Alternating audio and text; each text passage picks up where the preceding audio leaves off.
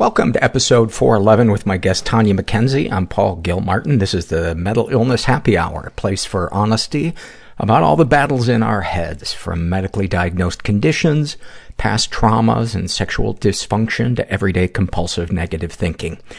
The show's not meant to be a substitute for professional mental counseling. I'm a nut job. Let me lay that down very clearly right at the top. I'm not a therapist. I was a marginally successful stand-up comedian and television host, who is crazy and who has been through a lot of different things. I don't have all the answers, but what I do have is conversations about all this shit that fucks with us. And I have awesome guests on who get really vulnerable, and we just talk about our struggles. And I started this podcast 8 years ago because I felt like there wasn't something out there that let people know that they're not alone. Because when I was in the darkest of the dark times of my life, I thought I was the only one. I thought everybody else had it figured out. And that was such a lonely, shameful, and isolating feeling. And if I do anything right with this podcast, it's that people feel comfort from it. That's the thing I could have really used, was comfort and laughter. And when I discovered support groups, that's where I found the comfort and the laughter. And I thought, well, why can't we build a community around all of these issues? And, we don't have to be the solution to it. We can just be the fun part of it. And the illuminating. I suppose there's parts of this podcast that are, I know there are parts of this podcast that are illuminating, turn light bulbs on for people. Energy efficient light bulbs. This is California. I turn on LEDs over people's heads. And they're low wattage. It's a warm temperature. What can I tell you? Elbow surgery recovery is going well. By well, I mean I've given up masturbating with my left hand. How's that for too much information right out of the gate? Maybe I'm the only dirty one, but when you see somebody that has one arm in a sling, one of the first things I think of is that their jerking off hand. I wonder how they're dealing with that. Well, I think the word that comes to mind is fumbly and unfulfilling. And, fortunately my girlfriend will be back in the country, in about 5 days, and I miss her. I'm so grateful that long distance calls aren't expensive like they used to be in the old days. Like you had to get all your information out as fast as possible. My dad used to be so funny. When he would be on a long distance call, he would talk louder than if he was on a local call. You could hear him. You could be standing outside of the house. And my dad was the most soft-spoken guy. But on a long-distance call, intelligent guy, went to Wharton Business School. He was an insurance executive, brilliant actuarial mind. Thought he needed to talk louder when it was long distance. But anyway, I digress. The pain in my elbow is, I really only had it for about 2 days, so I'm really grateful that it doesn't ache, it doesn't hurt. It's just tiring sitting up with your arm in a sling. But I like to say that I'm in the process of building my appreciation for having the use of both of my hands. And I don't say that sarcastically. I really do try to look at life that way. It's exhausting looking at life cynically and what you don't have. One of the things I hear in my support groups a lot is people will say, after they started coming to the support group, they wanted what they already had. as opposed to being in a constant state of want. I guess another way of putting it is it helps me appreciate the small things in life and to hopefully not take things for granted, which I'm sure I do. I think all people do, and that's pretty human. But I've been having to ask for help to get rides. Shout out to all of you who have helped me. I'm seeing a shitload of doctors unrelated to the elbow because my blood pressure is high. And, of course, I kept it hidden that I eat a half of a gigantic bag of salted popcorn every night because I don't want to give that up. So I finally copped to it and am cutting back or completely eliminating that. And I don't know if that's going to help. I'm cutting my Adderall dosage in half. My psychiatrist says it's worth giving it a shot. I'm seeing a cardiologist. I'm seeing a sleep specialist to see if I have sleep apnea. And I'm having the iron level checked in my blood. So I feel good that I am... The old me wouldn't have ever even made a doctor's appointment. And that is one of the things about recovery. One of the blessings of it is that it's easier to practice self-care. I used to hate... I would just avoid it. I would just avoid going to the doctor. If a bone wasn't sticking out, I wouldn't go to the doctor. And even if a bone was sticking out, sometimes I would just hang a cardigan on it because it is a good look and it does attract attention, and I can never get enough attention. Saw a couple of great things on TV. If you haven't seen Handmaid's Tale, holy shit. Holy shit. That and Fleabag, which I think is on Amazon Prime, might be the two greatest things going this year. Handmaid's Tale is Hulu. Fleabag is Amazon Prime, and I'm hearing really good things about John Leguizamo's, I think it's Latin History for Morons, something like that. But my girlfriend, who is Ecuadorian, watched it and says that I should watch it, that I would enjoy it. And I told her, you're not the boss of me. The other thing that you should check out, we went and saw this together, the documentary Free Solo. Holy fuck. Holy fuck. Gets a 98% approval rating on Rotten Tomatoes. I've never seen an approval rating that high. It's a documentary, and it's about an incredible rock climber, like I hate to use the analogy, but the Michael Jordan of mountain climbing, rock climbing. And he climbs this wall, El Capitan in Yosemite, without any ropes. It's like, 3,000 feet straight up. And a lot of the holds are just like the nub of your climbing shoe and one of your pinkies. A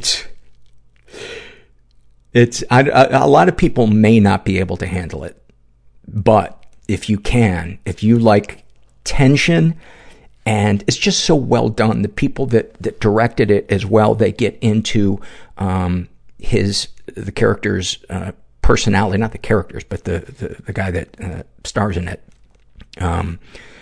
who's a very, very widely celebrated, climber. And I don't know why his name is escaping me right now, but he seems to be a bit on the spectrum, and it's kind of interesting because as the movie unfolds, he gets into a relationship with a woman, and so you see him kind of awkwardly navigating, coming out of his little climbing bubble. This guy makes a lot of money, and he lives in a van just so he can climb all day long. Fascinating. Free Solo is the name of it. All right, I want to read two quick surveys. And then, actually before I do that, I want to give some love to, our sponsor, BetterHelp. They are an online therapy provider, and I've used them for 2 years. I love it. My therapist, Donna, is fantastic. She has helped me, in so many ways. And, I think BetterHelp is great. It's convenient. It's especially good for people that live in the boonies. Why get in the car and drive an hour away to the closest therapy when you can just get online? And you don't have to do video even. You could do phone, live text, chat, smoke signal, Pony Express. How many more should I list? But no, it's great. Go to betterhelp.com/mental and fill out a questionnaire, and they'll match you with a betterhelp.com counselor, and you can experience a free week of counseling to see if online counseling is right for you. And you need to be over 18 years old. And make sure to include the /mental and the betterhelp.com so they know you came from this here podcast. This is an awfulsome moment filled out by a guy who calls himself possible child abductor, ? He writes, a couple years back, I went to meet my wife at Chuck E. Cheese for our adopted daughter's birthday party. We've adopted 2 little girls who came from a troubled infancy and couldn't be cared for by their parents. So it's one of our daughter's birthdays, and my wife has already arrived with the kids to, well, basically absorb the overbearing atmosphere of a place like Chuck E. Cheese's. I arrived later and received a sort of weird invisible stamp at the door. My wife and kids also received a stamp when they arrived, only it was different from the one I got because we showed up at different times and were classified as members of different groups. Cut to my exhausted wife asking me to take our 2 little ones out to the car and get them strapped in after a thoroughly draining afternoon. The man who sees us out examines our invisible blacklight stamps and sees that they're different designs. Hold on, sir, he says. Realizing what must have happened, I say, oh, no, it's okay. These are my girls. Girls, tell the man who I am. My adopted daughters of over a year by this point, a 2 and a 3-year-old, who always call me daddy, just stare blankly ahead.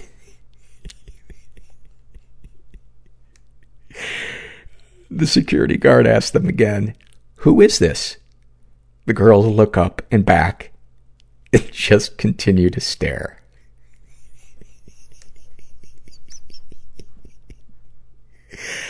As the guard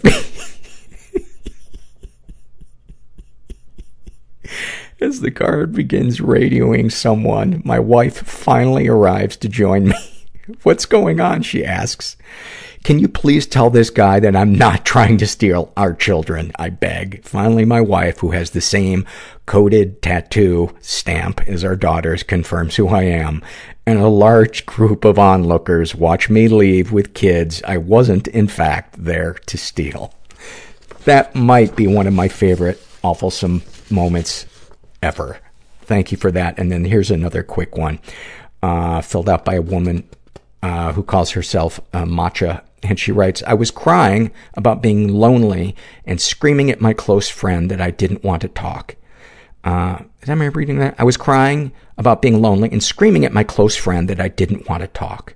I didn't hang up, and she persisted until I calmed down to sternly tell me that I can feel as sad or angry as I want to, but I'm never allowed to feel lonely. I was so happy, I started crying again. There's a part of me inside that I don't want anyone to know about because it's weird and gross and lame and people will hate me. It was so hard to be on the planet. Just doom, people-pleasing, dread. Silent, invisible, just wailing. Stuck in the grip of the obsession. Derealization, depersonalization. Suicidal ideation. I was so embarrassed and so full of shame. If I don't get help and get what I need to get, I did some horrible, horrible things. Then I'm not going to be here much longer. God, I wish I could go back and undo them, but I can't. So snipers would shoot in our sides. My father was a notorious pimp in Boston. I can't do this anymore. It was kind of like Scarface. You can change somebody's life just by listening. Through vulnerability comes healing. It felt like I'd been holding a sword and shield, and I dropped them.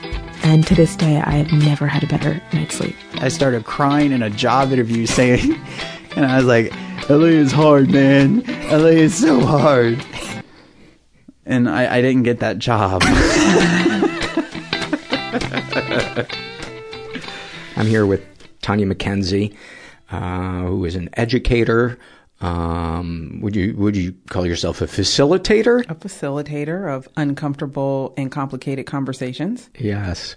And you've had a doozy of a life. And I think we should just jump right into it and share some childhood memories that you think, well, first of all, you're how old? I am 43. 43 years old. 43. And you're a mom. Of 4. Of 4. Holy shit. Now I really appreciate you making the time to come through rush hour traffic to record. You're a woman of color. And what else that people should know about you before we... Let's see, I'm from San Jose, California. So I am from a very mixed area. We were very liberal in California. So from San Jose, I went to Cal State Northridge, right out here in Southern California. I married Raymond McKenzie, who is a member of Kappa Alpha Psi from San Diego State University. His parents are military. And we live now in Redondo Beach, where I have become pretty active in the community there. So let's paint a picture of your childhood for me and some moments that were kind of seminal in your development and how you view yourself, the world, etc. You know, I remember very clearly, my family has always talked about me as a smart girl. Smart, bright, super helpful. Always wanted to help whoever do whatever. Pretty positive and lighthearted. At the age of 4, my mom and me got our own apartment for the first time. We had been living with my grandmother. Her and my dad had divorced, and, you know, that was a short-lived thing. We finally had our own place, and we lived in Palo Alto, California, and she had this new boyfriend that I hadn't met. My mom used to like to go out a lot. She loved to go out, and I loved watching her. I hated seeing her leave, but the getting ready part, and she was amazing and beautiful. That was always great, but she was always out and about. And anyways, we finally moved. We had our own place. She had her boyfriend who apparently, filled our refrigerator with all this great food, and him and his son came over one night. It was a Friday night. I was so excited about Saturday morning, as most kids were, right? Schoolhouse Rock, a little cartoons on Saturday morning. So this Saturday morning was definitely unusual. We were up at about 7:30 watching cartoons, and someone knocked at the door. It was 3 men. And before I could blink, everything happened. One of them busted in through the door. Someone came through the back door. She was screaming, and there was just gunshots. Your mom was screaming? She was screaming, stop and don't, and just shots. And it was louder than anything I had ever heard. And you were 4? I was 4. And before I could... So you were equipped to handle this. Clearly equipped to handle... I had watched TJ Hooker and maybe some shows like that. Cool. The coolest TV shows. And you would watch the Sesame Street home invasion episode. Right, that whole thing. That happened right in front of me. And the little kid that had spent the night with us that night was his son, my mom's boyfriend. My reaction was to protect him. So I shielded him in the corner of the couch. We had a pull-out bed in the front. And turned around, and my mom was laying in front of me in a pool of blood, and she was, screaming, and the men had ran out. It all happened so fast. It was insane. Before I knew it, one of her cousins lived upstairs from us, and she came downstairs, and I remember she got me, and she was holding me, and we were outside, and the fire trucks and the police, they're all over the place. It felt like this happened in 10 minutes, like all of this took place. And I think the craziest thing for me in all of this is I remember my cousin, or my mom's cousin, holding me, and I was always looking back for the other boy. To this day, I have never seen that boy. What? So I just happened to be lucky enough to have someone that knew me come and hold me and make me feel safe again while we watched, my mom being carted off by the ambulance. And I never saw this boy again. I actually spent a part of my adult life looking for him. He was the son of your mom's boyfriend. Yeah. Where did he go after? Absolutely no. I was 4. I have no idea. And your mom survived? So my mom survived. She got shot twice, and her boyfriend did not.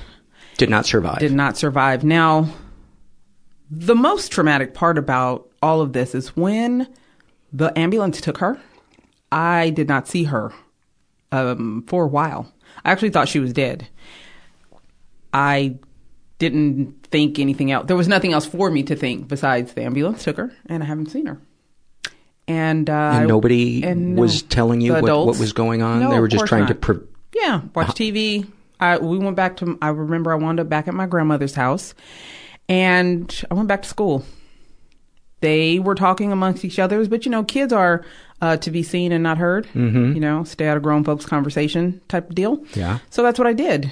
It's not like I had an option. So, I pretty much stayed out of their way while they had these quiet conversations about what was going on. I do remember hearing someone say Ralph was dead, and nothing else. Not about my mom, not about anything. So for a while, I thought my mother was gone.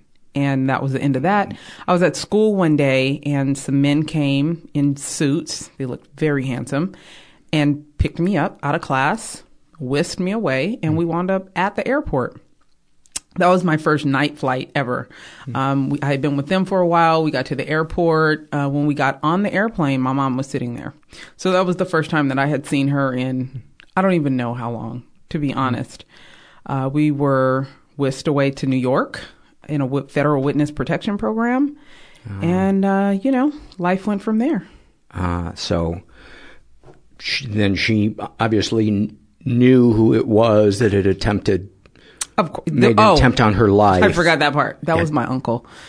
Yeah. Your uncle was the one that tried to kill her. Right. And what business was he into that... I didn't... Much of that part of the story I really didn't find out until my adulthood, right? And actually until I started writing my book, I had to do a little research, get into the legalities of most of this. And I had a protection over me, all through my young adulthood, my childhood, my young adulthood. I'm registered through Victim Services. So I do, this is one of those times where I say, I love the police. I love how our system works and protects me.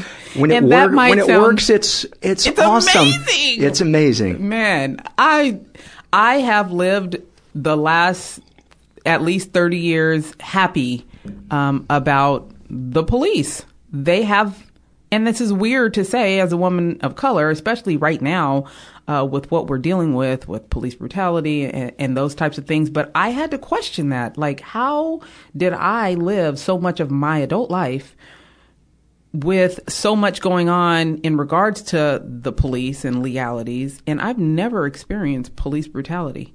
So that's a whole different conversation, but...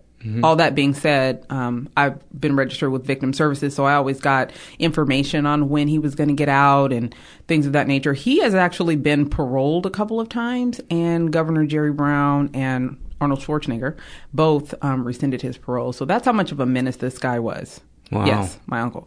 And then, of course, I get to find out that my mom's boyfriend was... in the same business. Let's just put it that way.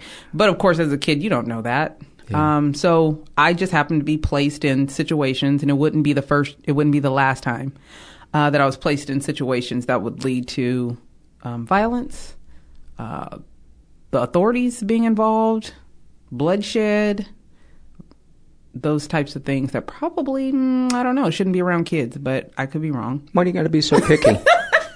Why do you have to set such unrealistic standards? I'm just saying, a girl just wanted to do her homework in peace, and that's not one of those things that took place with me too often. I used to find myself doing my homework in the garage. Wow. Just hiding away.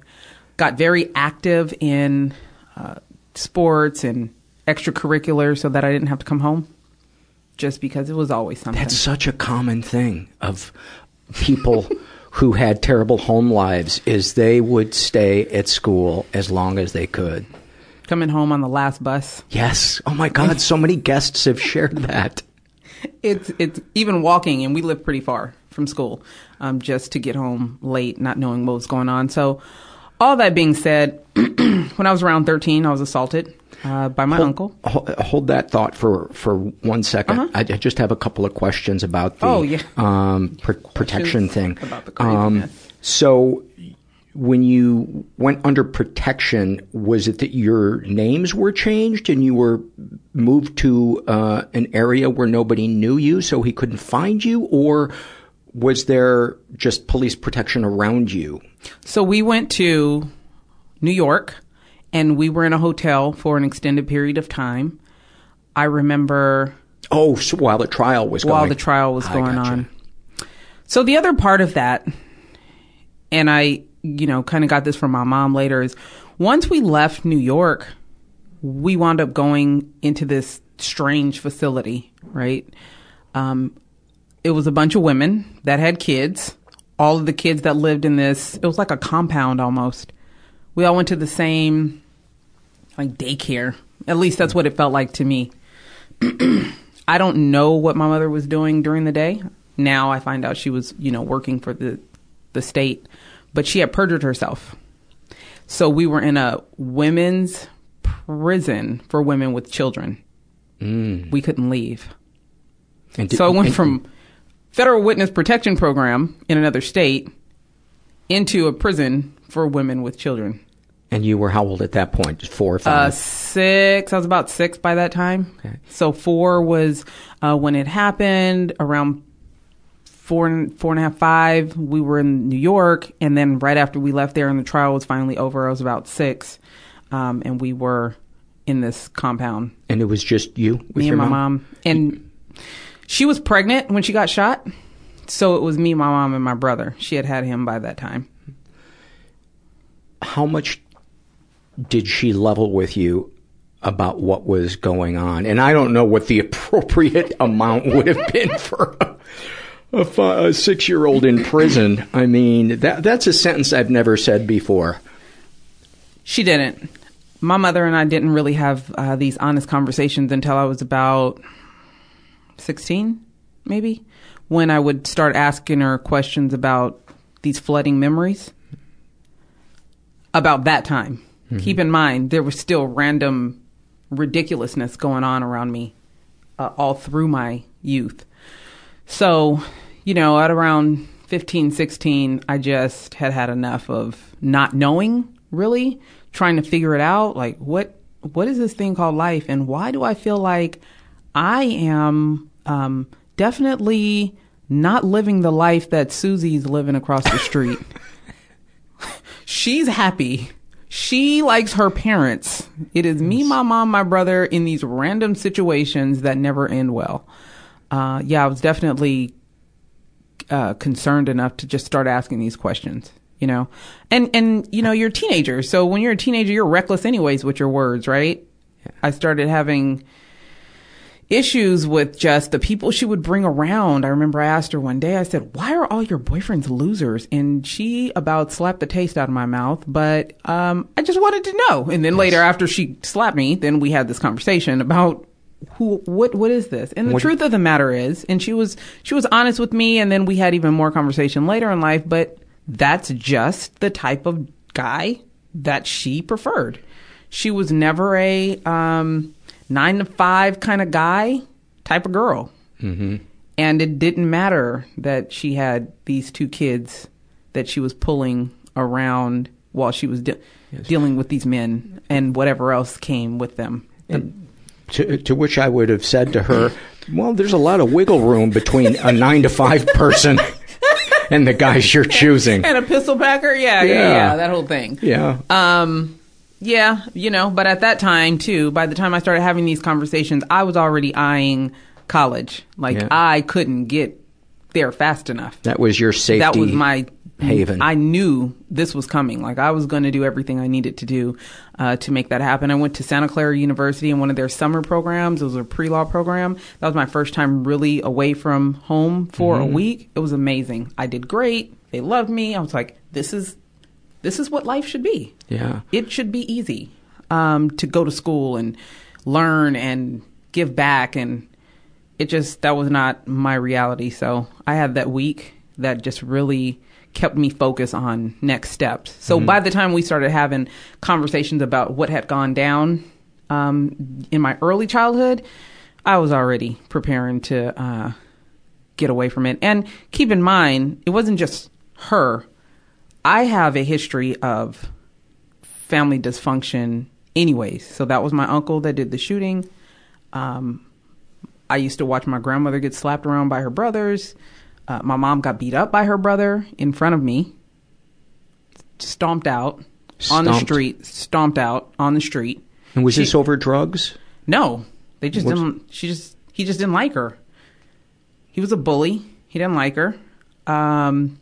He just beat her up right in front of me and my brother, was screaming. And she wound up having to drag herself to her car. And we got in the car and she drove herself to the hospital. We waited in the emergency room while she got her cast on, and then we went home. And nothing was spoken of. And nothing was spoken. And that's what we do. And every weekend we have a party and it ends with something. So, my wanting to leave had as much to do with the rest of the family as it did with her. Yeah. Because there was no, I was like, this is insane. This can't be real. There was no island for you to this can't be real. Get a break from it. I suppose school.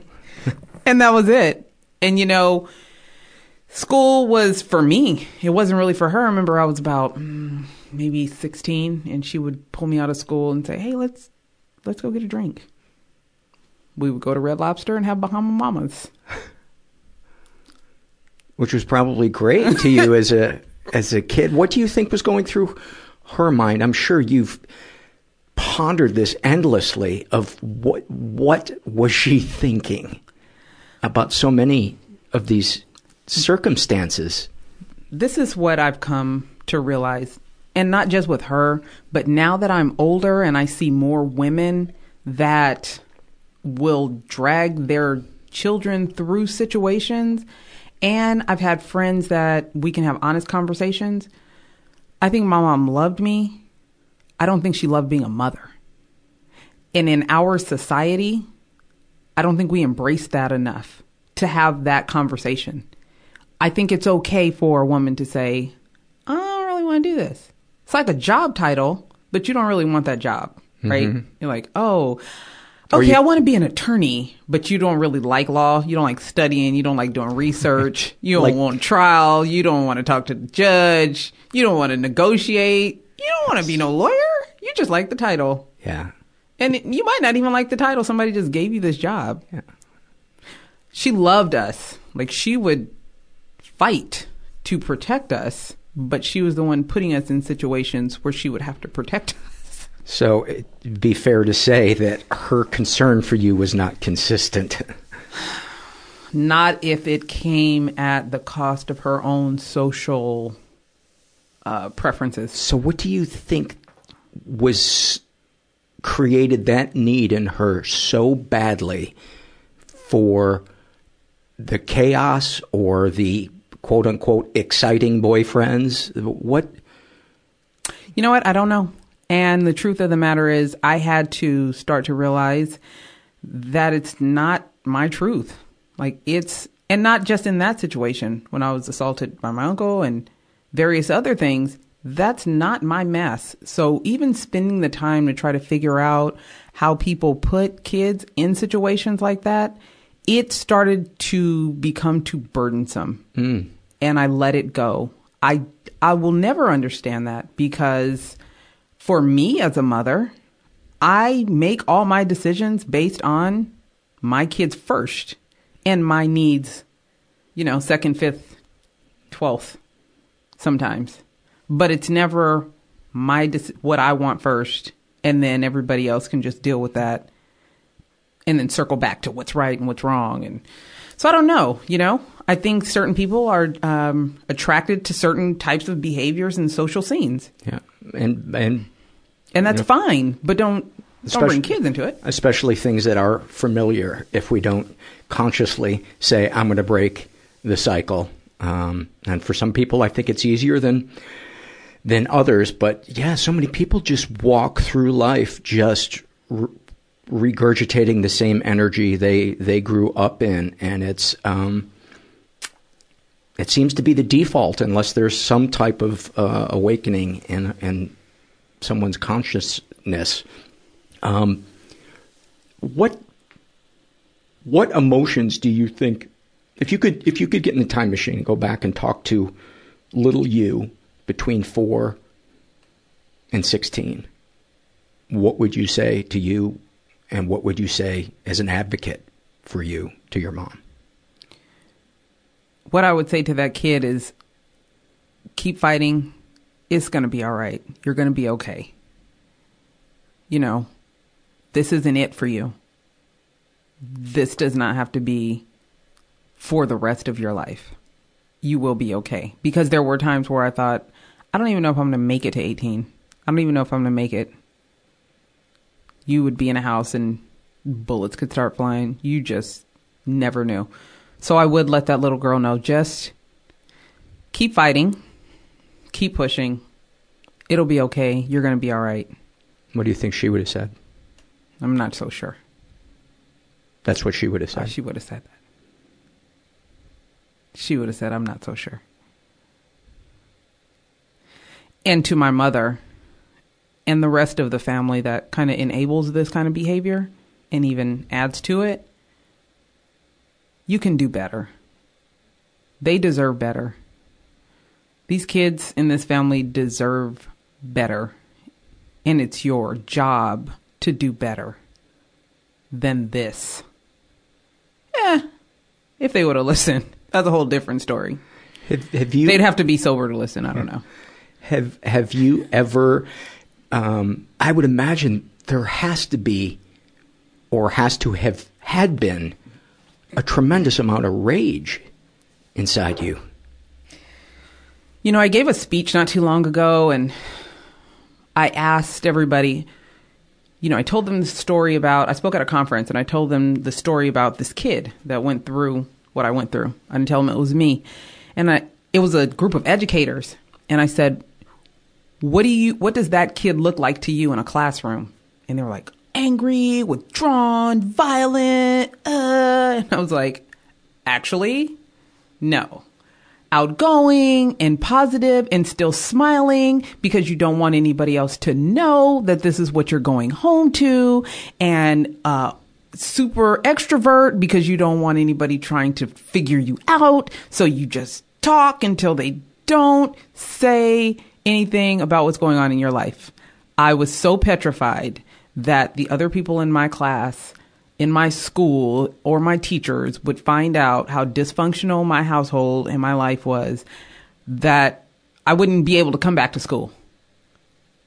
I didn't want to go to foster care. I just want to go to school so I can have recess with my friends.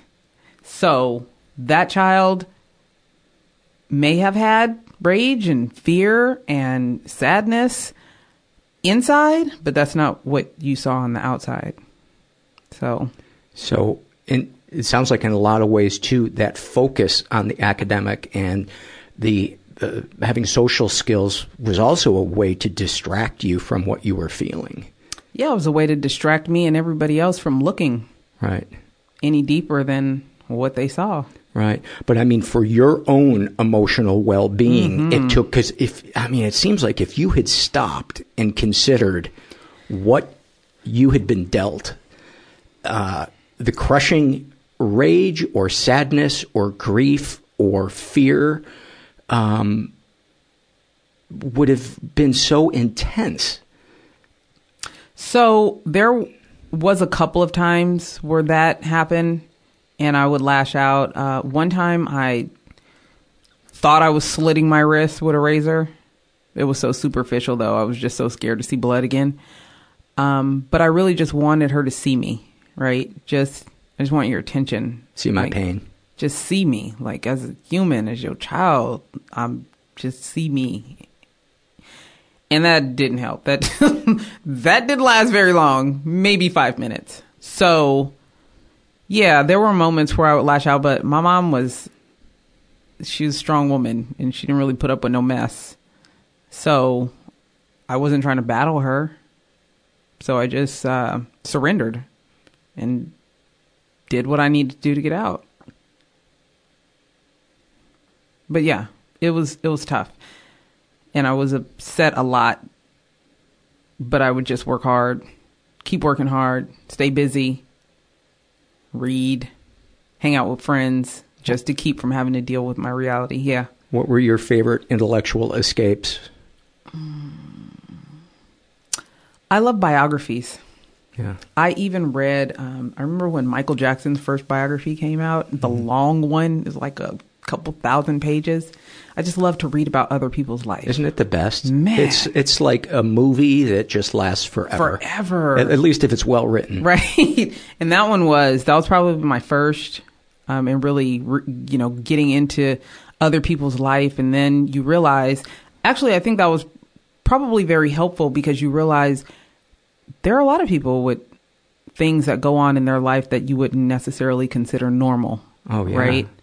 There's something in everybody's life that resonates with you. Yeah.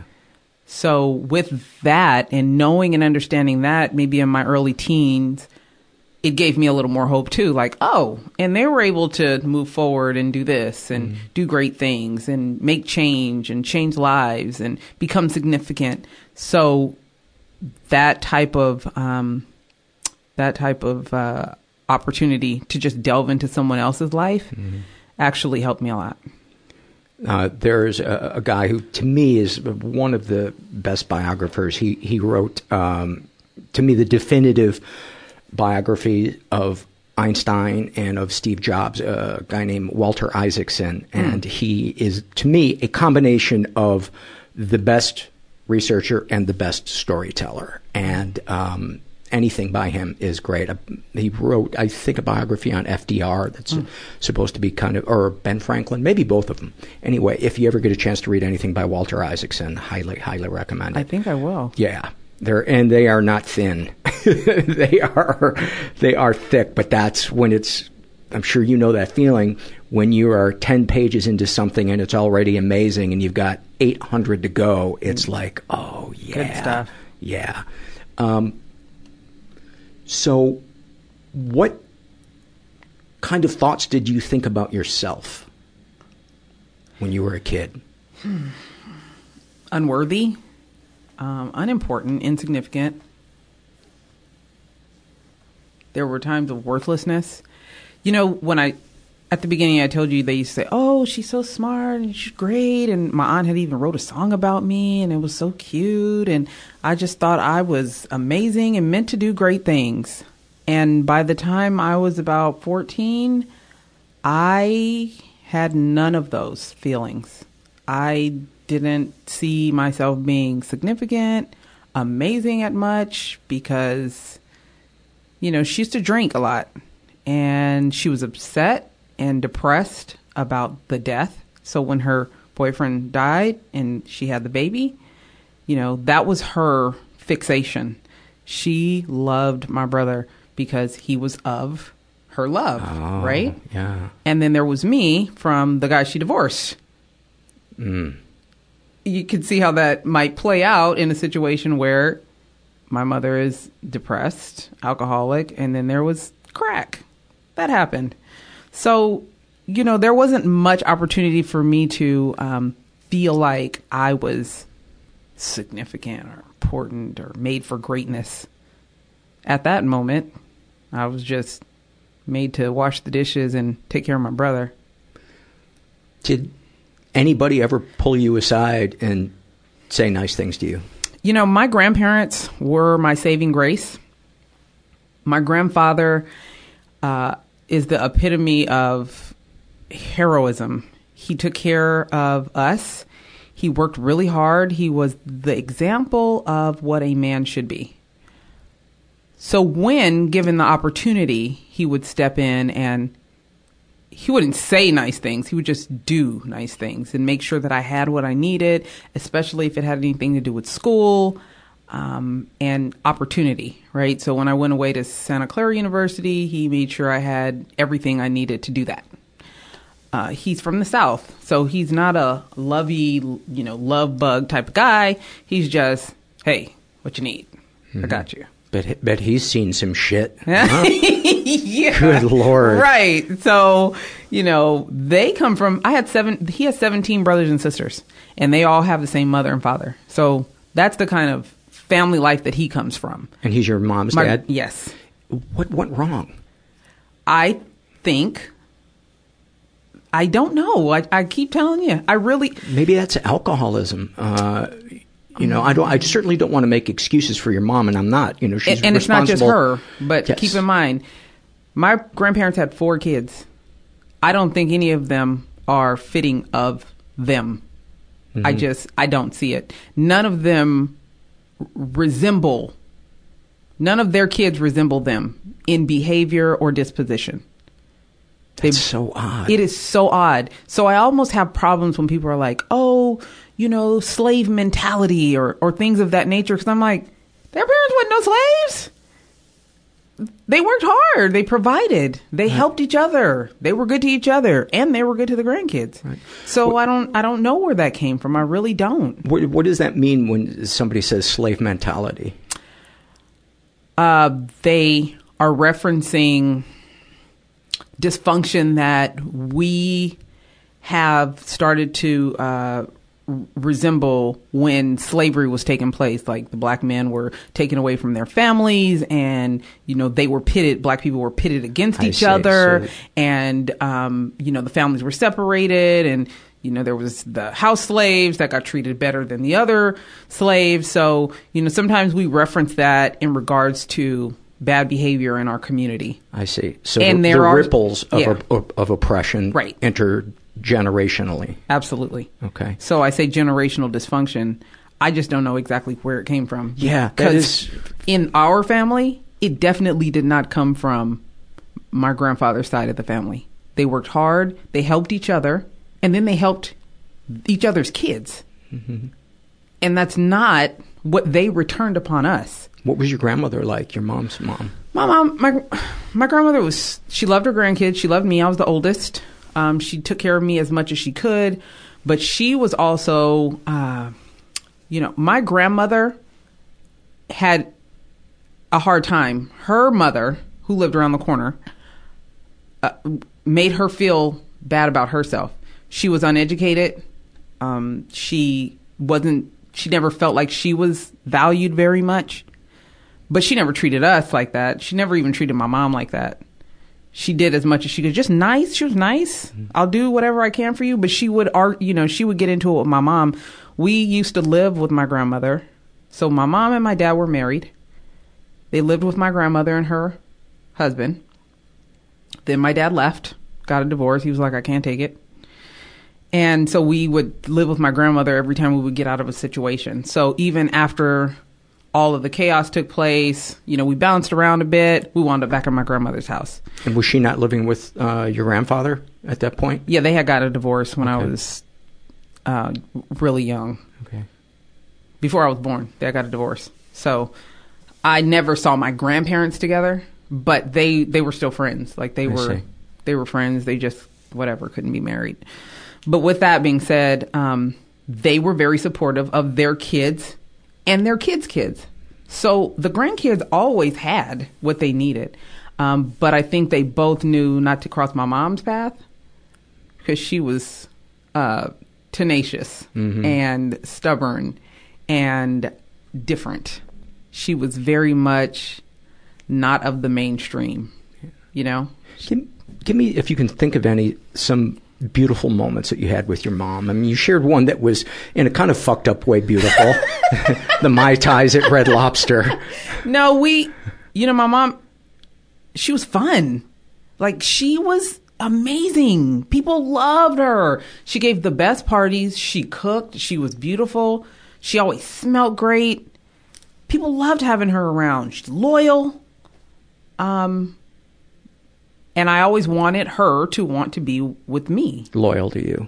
And it just was never that. That's heartbreaking that she couldn't be loyal to the one person who absolutely needed her loyalty. She was loyal to my brother, though. That was good. And then after, she had 2 more kids. So I have 2 younger sisters. I guess she figured after she screwed up me and my brother, she would try again. Of course, he was a loser. So she wound up raising my 2 sisters by herself. And the guy that she had them with was a loser. Oh, yeah. Yeah. Yeah, he's a clown. But all that being said, we had that conversation again. Dude, what is wrong with these men that you keep picking out? And I got popped again. But I still had to ask. I had to be about 16. She told me she was pregnant, so I wasn't out of high school yet. And I almost lost it. I was like, we are not doing this again. I love the reverse, too, of the 16-year-old in high school giving the mom the talk about use protection, you know? So, Make a wise choice. Come on, please. Yeah. Please. So that didn't happen. So she had 2 with him. But she was so fun and funny, and that's the person that people call when they need somebody to have their back. And when I was in college, though, there were a lot of lessons that she would teach. I'm not saying she was the most eloquent in teaching them, but she had a lot of knowledge, and she was very wise, especially about street stuff, right? Some people don't have any common sense. I think she got all the common sense. She didn't always use it, but she had it all.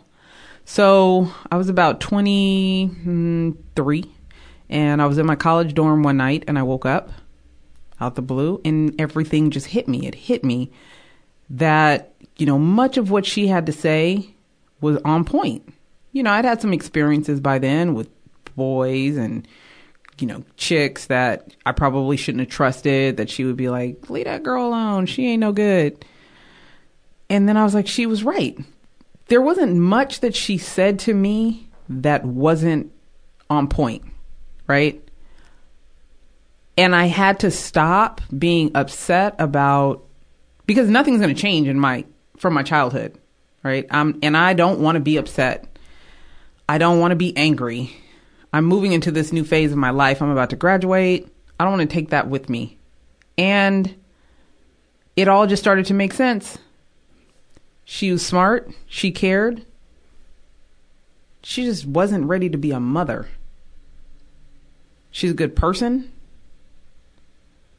To the people that she's fighting for, she just wasn't ready to be a mother. And her picker was broken. Yeah, that was off. I don't even think she thought that. She may just be like, this is what I like. Yeah. I was like, people that eat black licorice. It's just nasty to the rest of us. Oh, come on. Why do you got to say that?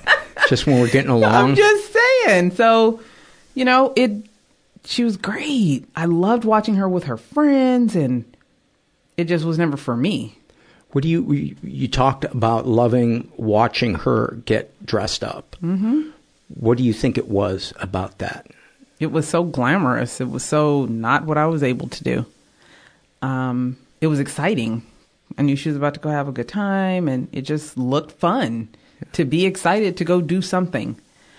So I loved watching her just get excited about something, right? So her mood was good when she was getting ready to go out. Absolutely. Yeah. On fire. She was ready to go conquer something or someone. I don't know. But she had that about her. What I did meant to say, though, is when I was in my dorm that night and I woke up and I was saying, I got it. I called her and I apologized for, there were times where I wasn't as eloquent with my words either as a young girl. And I've always been taught to be respectful of adults and elders. So there were times when I was probably real nasty with some of the things I had to say. Teenage years, young adult years, whatever. And I called and I apologized for causing her any problems. I told her I understood that, what she was making an effort to do in regards to our relationship. And I would like for us to have an adult relationship. And later I had that conversation with my dad, too. We had to have that conversation. I'm in my young adulthood, so we can have adult conversations now. And that's really when I also started finding out more details about the childhood incident and some of the other things that happened along the way. But being able to have had that conversation with her, it was actually like a new start for us. And I realized at that moment, too, is many relationships can be either salvaged or repaired by just being honest. right? People are afraid to open up about their vulnerabilities, their fears, and their failures. And she acknowledged where she went wrong. So we've probably stayed up a few hours, but that was definitely a turning point.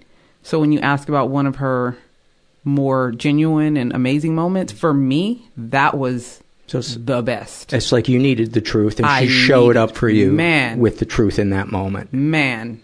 And, I lost her not too long after that. So I do look at grief differently, too. Being able to say that we were able to have that conversation before she passed was huge.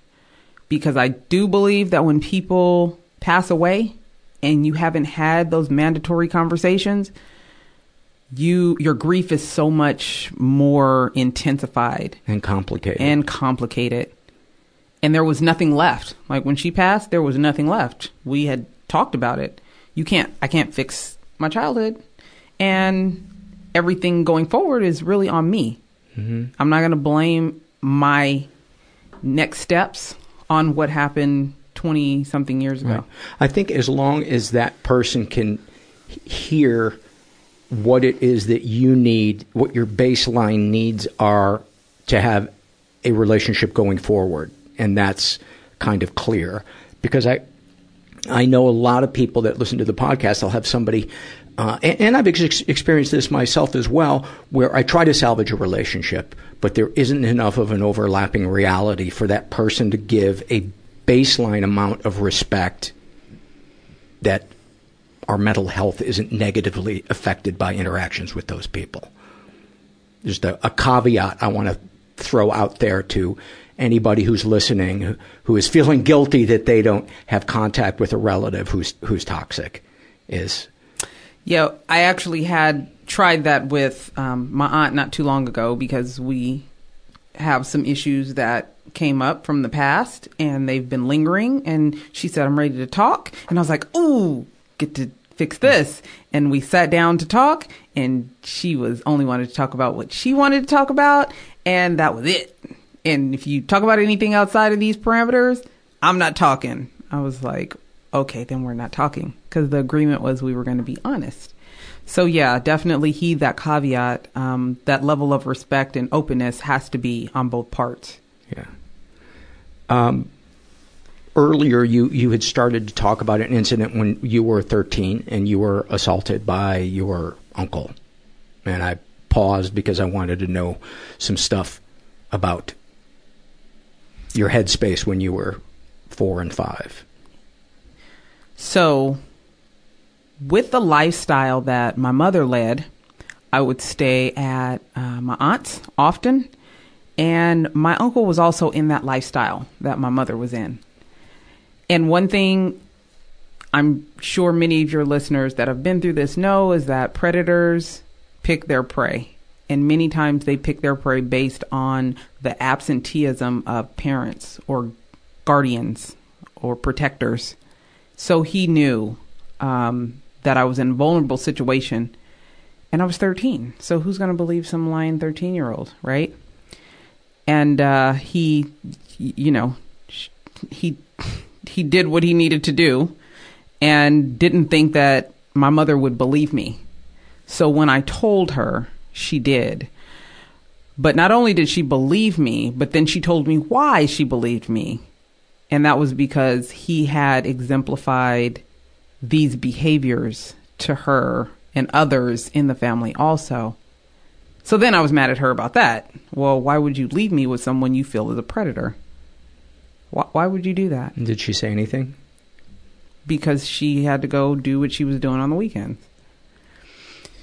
So, that was a whole other conversation. But the win was she believed me. She supported me in going to the police with that.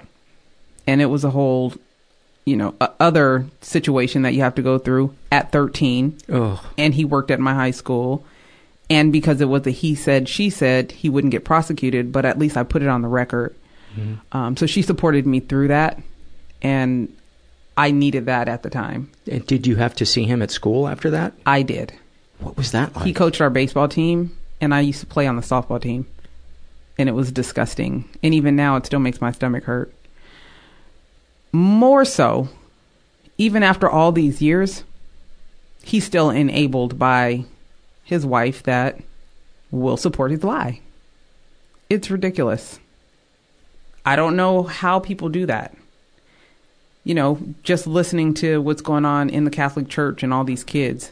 We want to protect the organization. We want to protect the family. I mean, you can do that, but at what cost? So that was 13. That was high school.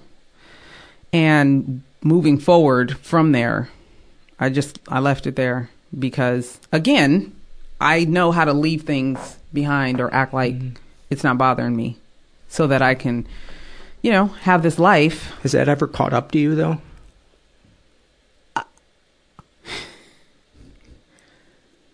No, actually. Okay, I'm lying. It did. So, when my uncle assaulted me, I was asleep. It happened again in college.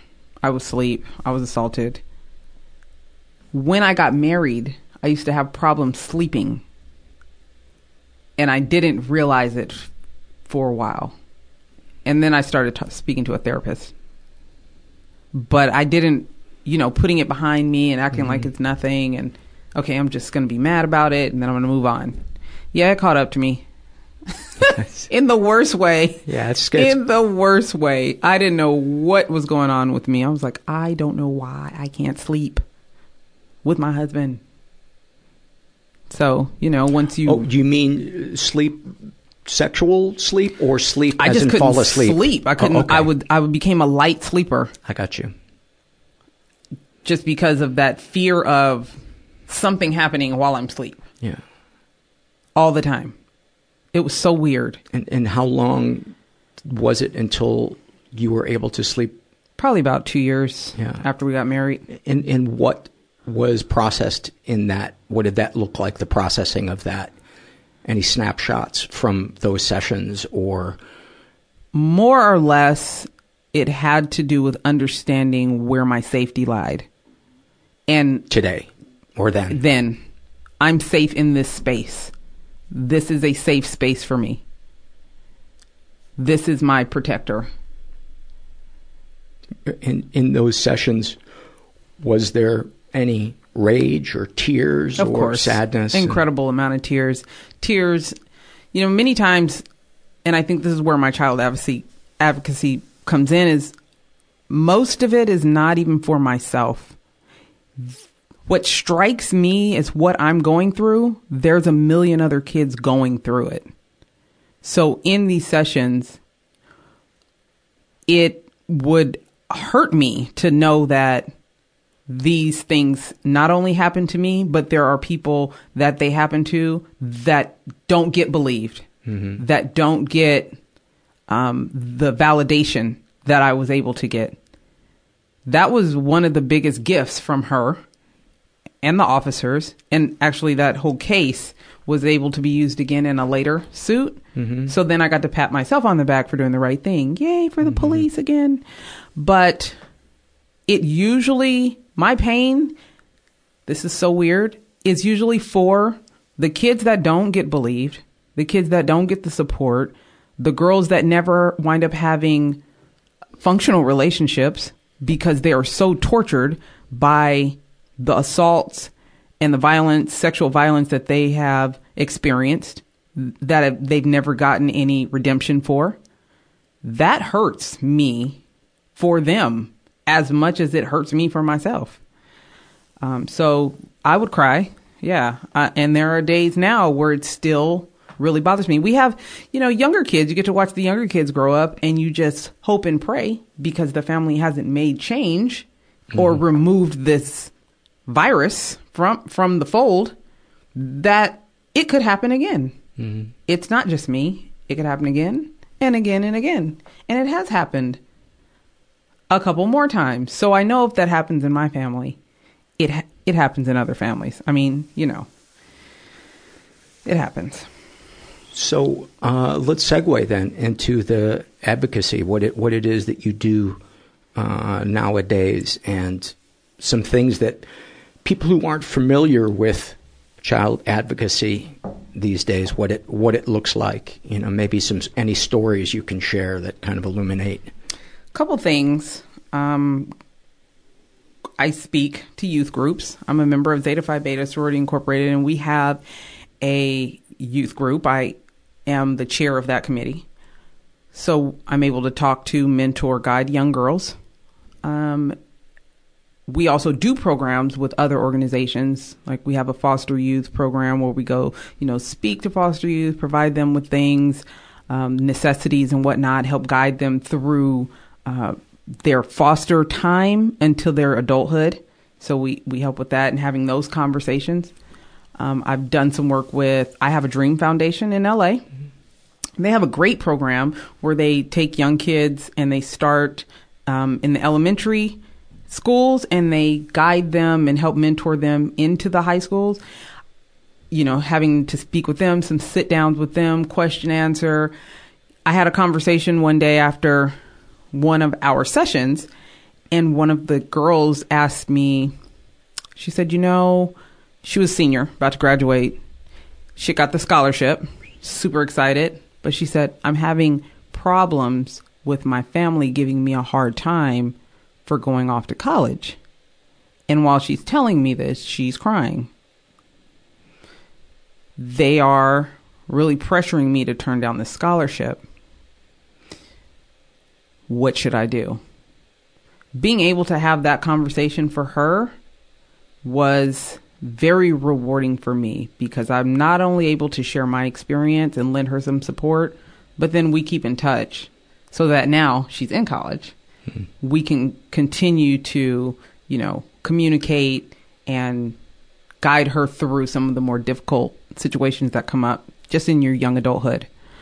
So that's just, an example of things that I enjoy doing. I am an active member of League of Women Voters. And, it's nonpartisan, but we support legislation that is for kids, that benefits them. Not the pockets of others, but really benefits kids that might not have so much. They should be able to get the same quality education. And that legislation is important to us. We fight for that. So being affiliated with certain organizations, working with, volunteering, speaking at schools, and just being available so that when something happens, if they need someone to talk to or go with them to the police department or stay at the house until they feel like their house is safe, all of those things I do and I would continue to do. That's all I got. Actually, I used to, I was an associate executive director for the YMCA. And one of the things that drives me is being healthy, right? We started a lot of different programs. I've coached. So being into fitness, that part of it too, and helping them understand that mind-body connection has been huge. Yeah. There's nothing better than a good workout when you're infuriated or go for a run when craziness is happening at your home.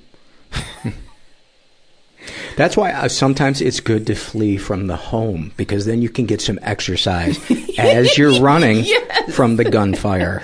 Man, if you just make sure that you pace yourself. Get your wind up. Yeah, that first 100 yards, resist the urge to hyperventilate. Put the head down, Put move the forward. head down. Yes, and then you're a smaller target as well. Right. So. Duck and dive. Let's talk about racial politics and being the mother of a boy. He's he's high school age. 17. He's on his way to Sarah Lawrence College in New York to play basketball for them. And this kid is the first thing I felt like I really did right, other than go to college. I will tell you, my mother taught me what not to do as a parent. And there were times where I may have gone overboard, but I'm definitely proud of the work that my husband and I have done. He's your oldest? He's my oldest. And what's his name again? Raymond McKenzie. He's in the other room watching, actually watching his phone. I offered for him to watch the TV, and then you're like, no, it's the modern age. He can entertain himself, self-entertainment, that works. So, being an African-American family in California is pretty, I'm sure, easier than in some places, right? Easier than in Detroit or Cleveland. We're pretty mixed and liberal in California for the most part. But we also live in Redondo Beach, where we are 4% of the entire population. And that does leave us in a situation where we are always trying to make sure that, our kids make the right decisions and they make the right moves, or they don't make the wrong moves. Give me some examples. To be honest, walking around town at night with your hoodie on, it shouldn't be a problem, but we all know about the Trayvon Martin situation. So our conversation with him is, look, you're right. This shouldn't be a problem, but I don't want to lose you, and you trying to make it to college. So let's just avoid that. What is that like, having to have that conversation? It is incredibly upsetting. And it's infuriating because, younger kids they feel like they're invincible. Like they'll live forever, especially mine, because they've never been through anything that I've been through. So it's a hard conversation to have, but I've always been very honest with him because I want him to understand what his expectations are and what the reality is. I leave a lot of it to my husband because, they're relatively close, but sometimes it coming from your mom sounds a little different than the bass in the voice of his dad. So we definitely have to do that. But I've also been very active and showed my son about being active in your community, because that leaves you with more of an opportunity to have interactions with your authorities than just it being a incident, right? Mm-hmm. I had a conversation actually with our chief recently, and he said, we're really trying to start having relationships with the residents before they're pulled over or arrested, because for many people, particularly our teenagers, that is their first contact with officers. It's when something bad has happened. Mm-hmm. So me being active in my community has always been to show my children that you don't have to be a bystander in this life. You don't have to be a bystander in this community sitting around waiting for something to happen to you or being afraid.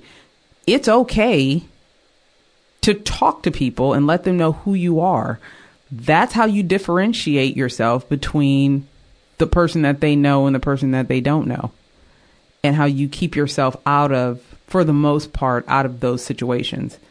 So, really being an example, because I won't say because we're African American, but being a bystander in this life is just unacceptable to me, because you're waiting for life to happen to you instead of you going out making life happen. They've been afforded that opportunity, so why wouldn't they?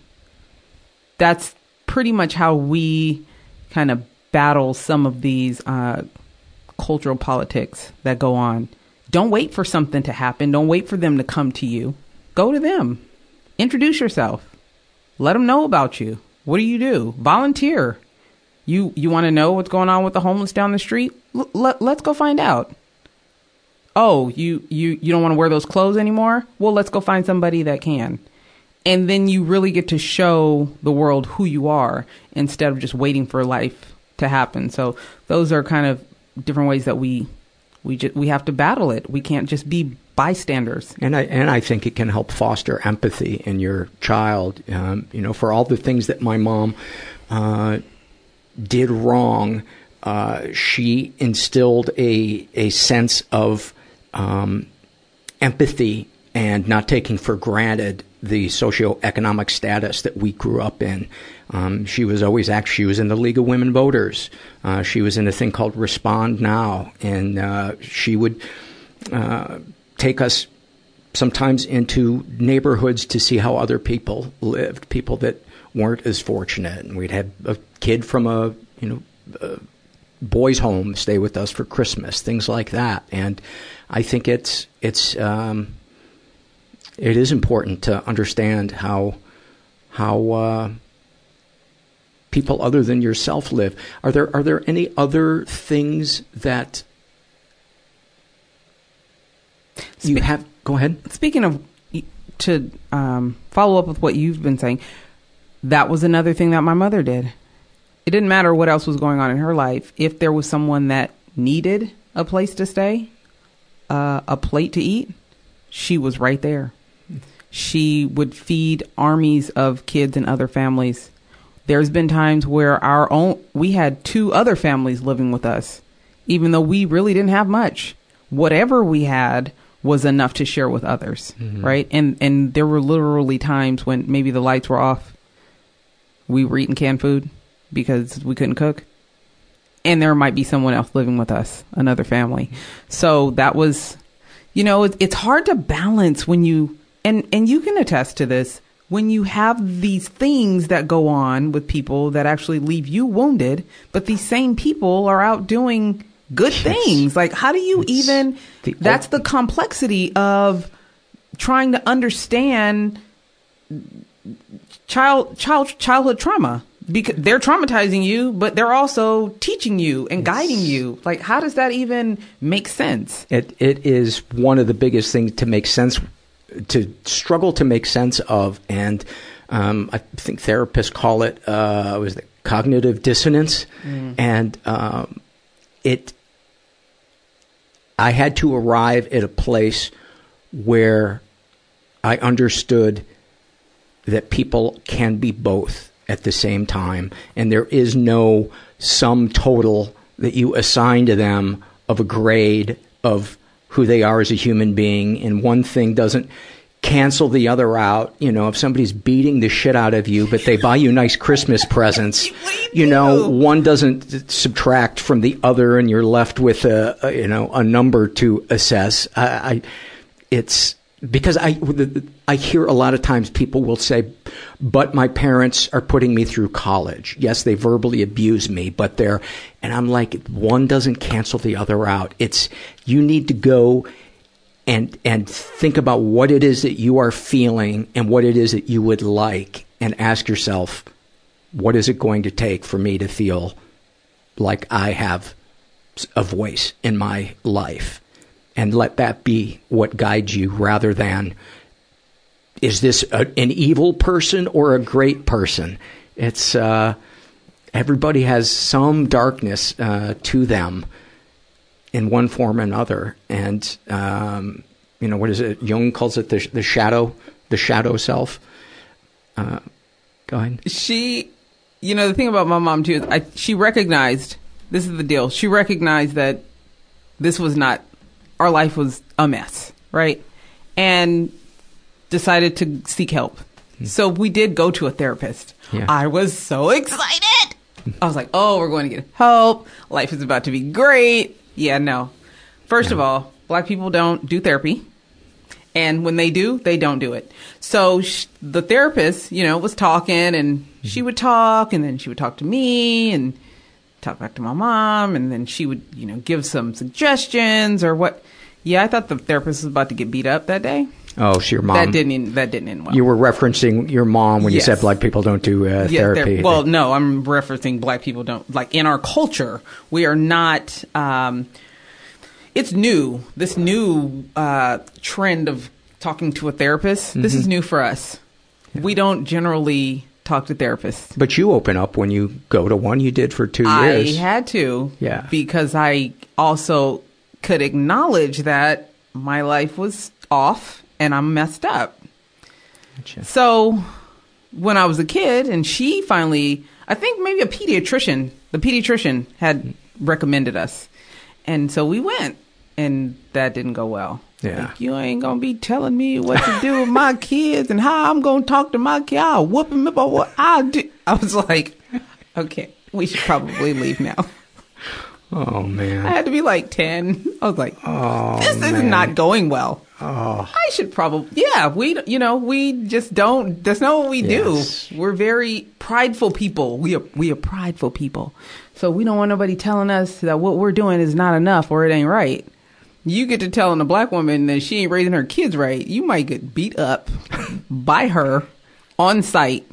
So that didn't go well. That did tarnish my thoughts, though, about therapy. And that's probably why it took so long, Probably why. Do you find it's changing in the community that you interact with? Yeah, I think we're tired of being crazy, raising generations of nut jobs. And I say that because medication is on the rise. But with that being said, that means people acknowledging that they are damaged is on the rise, which is good. It's really good. So that means more people that are questioning if they're okay is on the rise. Yes. That is a great example of change, right? It's coming. The schools now are dealing with kids with bad behavior differently, right? They're starting to do more restorative justice practices and looking into what's actually going on with this kid. Like, you don't just wake up and go throw a chair at your teacher. Like, no one does that.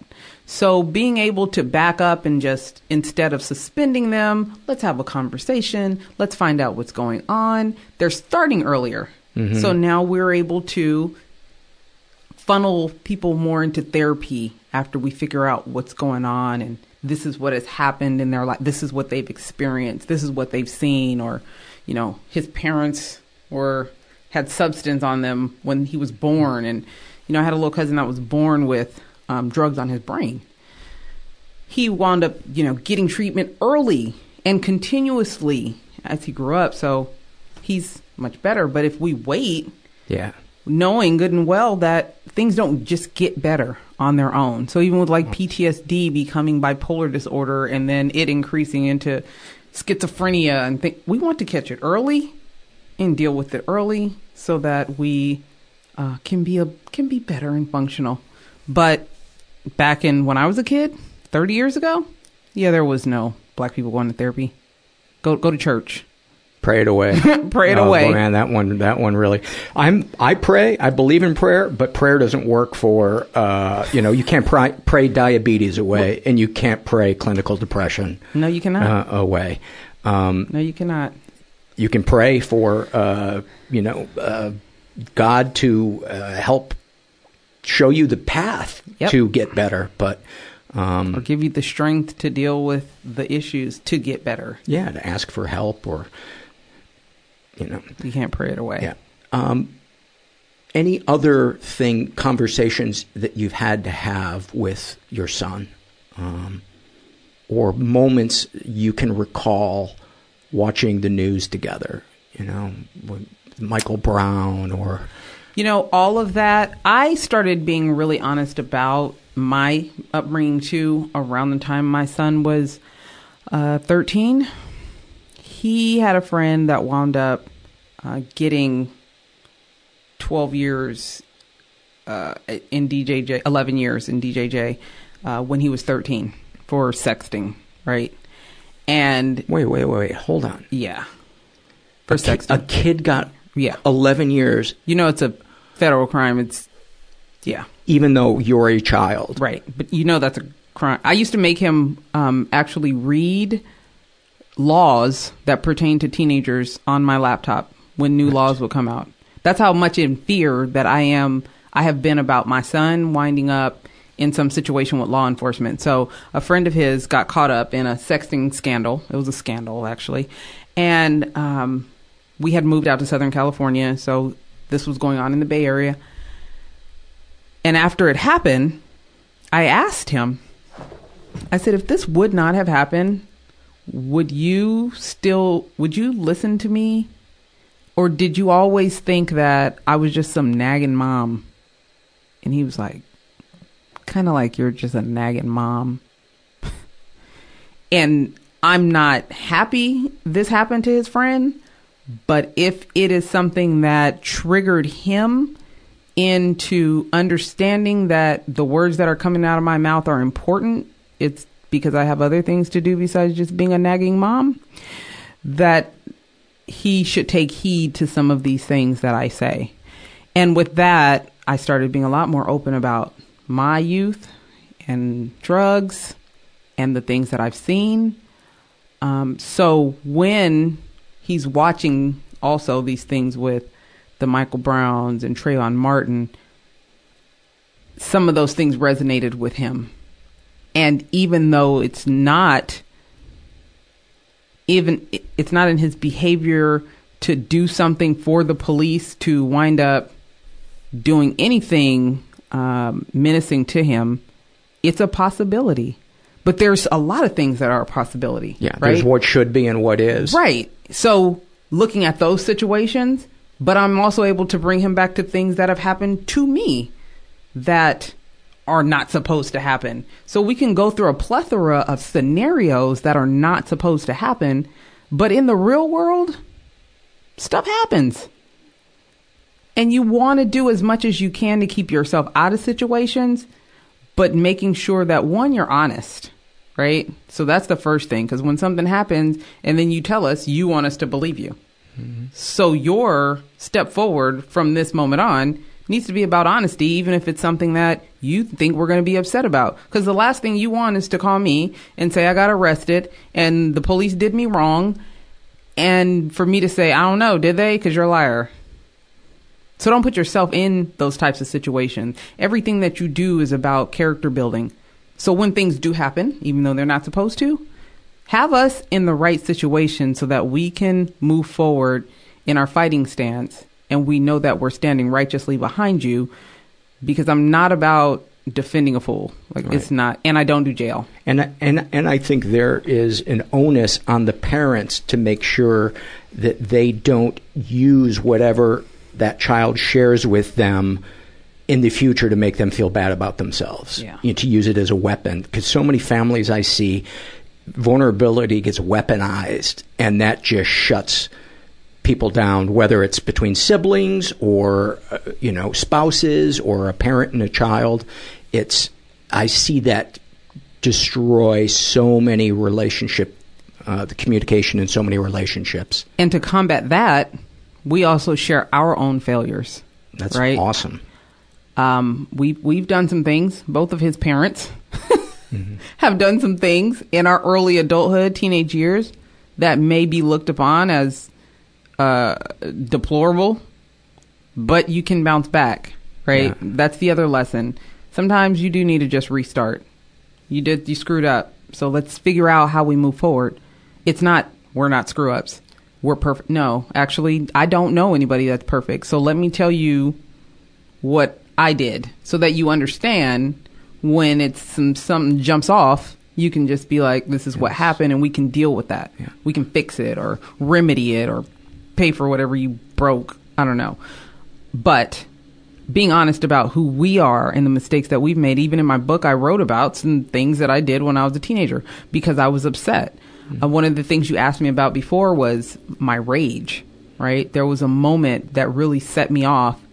And it was a racial incident that took place because I was the dark-skinned black girl, and I was super upset about it. So I told a lie to get this boy beat up, and it caused all kinds of havoc in town. I mean, police were involved. It was a mess.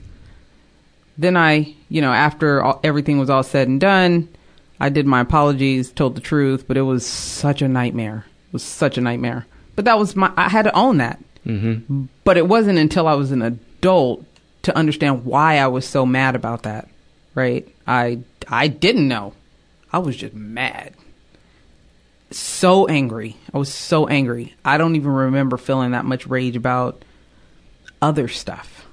But it had a racial undertone to it, and I was so angry because I thought I had always been a good person and good to people. So why was somebody treating me a certain way because I was dark-skinned black girl?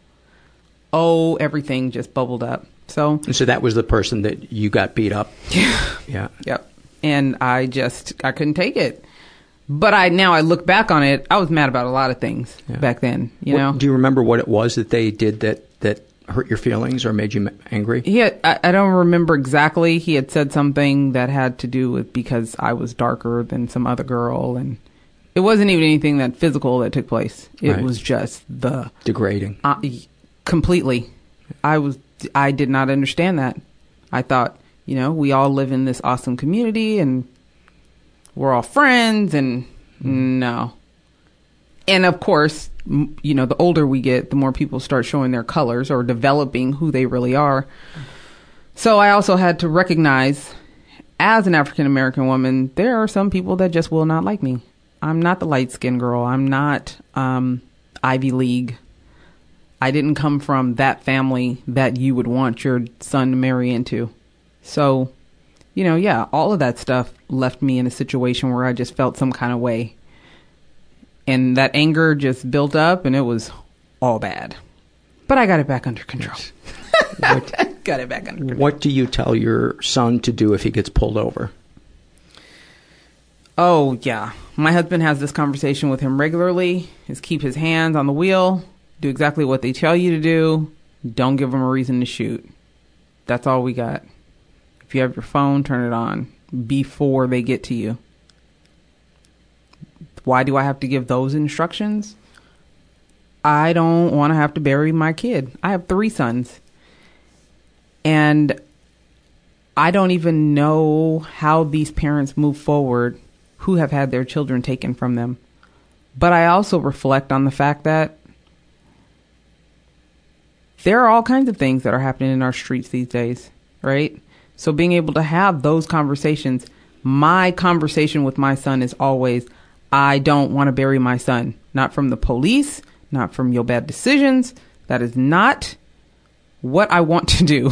Please don't put me in that situation. I cannot promise that I will be okay. That's all I can do is have that dialect with him. Because I don't know. And I just hope that he continues to put himself in a situation to move forward and thrive, and also be an example to his little brothers. You know, he has to have those conversations too. What are you telling them? Are you talking to them about stuff? And hopefully he is, and having those right conversations. But he's been a great example, you know. And as he's getting ready to go away to college, also, he's realizing that he has a lot of things going on in his mind that he wants to pass on to them. So I hear him sometimes having these conversations, even just about cleanliness and being respectful. That must be an amazing feeling as a mom to hear that. Man, and I'll never tell him. Well, hopefully he didn't hear us in the next room. I just said, hopefully he didn't. I'm like, somebody asked me the other day, like, how are you feeling about that? About him leaving? I was like, I like him. I just don't want to tell him. But you tell him you love him, right? I do. Yeah. Like, with a turned up face and like it smells bad. But yeah, I tell him. Why does it make you so uncomfortable? I don't. You know what? That's actually traditional. When I was about maybe 12, my mom had never showed us any affection, and she came to me one day, and she said, "I'm gonna do a better job trying." And I was like, "Trying what?" Like at this point, trying what? She said, "To be more affectionate and to say I love you." And the first time she went to hug me, and it was so awkward. Can you imagine your mother having to make an effort to throw her arms around you and pull you into her? I smother my children like gravy. She was struggling. But by the time she had my sisters, she, you know, practice makes perfect. Yeah. She was great with them. Like, they have no idea what I'm talking about. They have no idea. But this was a struggle. When I was about, right before that happened, we were at my grandfather's house for Christmas, and he had did something nice for her, right? Gave her some money or something. And she went to reach for him and grab him and hug him. And she was like, "Thank you, Daddy." and she had her hair braided. He grabbed the back of her braids and damn near pulled her to the ground like, get off of me. Really? In front of a house full of people. And do you know my mother got up and went outside and started crying. I was like, what is going on right now? This is... Wow. Right. So back to, my grandfather and his siblings, they do not say, we just had one of my aunt's funerals. The conversation is, they do not say, I love you. They don't say it. They just show you. They didn't grow up in the huggy, kissy, mwah, mwah, love, love. It was, I'm going to do for you. I'm going to work hard. I'm going to make sure you got what you need. If you need to lay your head down, if you're hungry, you need some college tuition, but don't touch me. So I saw it in generational form. Yeah. I saw it happen with my mother and her father, and then it happened with me and my mother. So out of 17 kids who are all incredibly fertile, I'm sure you can imagine that this goes down generations. Yeah. But also the hardworking part and the provide for you part goes down. So you have to pick and choose what you're okay with. She finally decided she's not comfortable anymore not being affectionate with her children. So she did make a commitment to herself to change that. And before she died, it was changed. I made a commitment to myself that I'm not even going to go down that path. Hugs and kisses all day. My kids hug and kiss each other all day. And that's just what it's going to be. So I think that's part of when I say generational dysfunction. It's really finding the things that you've seen growing up or in your lineage that you're not okay with. And you change it. You change the behavior. You change what they see and how they implement that in their life. It's possible. So for people to be like, I can't do that. That's not how my mom did. That's not what my dad did. We can make the change if you do the work. So, she started doing the work. I thought that was cool. But her dad, I've never seen that woman cry like that. Wow. Broke her down all the way. What is the name of your book? A Child's Memories of Cartoons and Murder. That is, we have a word on the podcast, awfulsome, for something that is awesome and awful at the same time. And that is an awfulsome title, Cartoons and Murder. That what a beautifully fucked up phrase that is. Man. Yeah. Beautifully well fucked done. Up. I like well that. Done. That is a memorable title, and that would make me pull it down off the shelf to look. And the book is out. It's out. It's on Amazon.com. We'll put links Barnes and Noble and all that good stuff. Yeah. We'll put links to all your stuff. Appreciate that. Thank you so much for your honesty and slogging through traffic to come here. I appreciate it. I haven't had a conversation this open in a long time. Well, I appreciate it. You're always welcome to come back. Hey. Let's not push it. I'm actually pretty excited that I had a chance to, meet you and have this conversation and hear a little bit more about your stuff, too. Because, again, we all have stuff. We all do. We all have stuff, and it kind of sits in us and festers and comes out sometimes in ugly ways. But we all got stuff. Yeah. We're all works in progress. Oh, yeah. Yep. Thank you. Many, many thanks to Tonya. And she said that her son is doing great at school and enjoying himself except for the snow. And I'm so glad our paths crossed and I got to hear her story. So I'll put links to all her social media and her book and all that stuff on under our show notes. Before I take it out with some really great surveys from you guys, I want to give a shout out to Mrs. Fields. I was so excited when they stepped forward to sponsor this week's episode because they sent me a box of holiday goodies. And I have a little piece of a butterscotch blondie. Oh, my God. Oh, my God. For those of you that don't know about Mrs. Fields, A, where have you been? But B, they've been making delicious delicious treats for over 40 years. I remember 35 years ago when I worked downtown Chicago, on my lunch break, I would go and get a warm Mrs. Fields cookie. Oh my God. It was like my favorite thing in the world.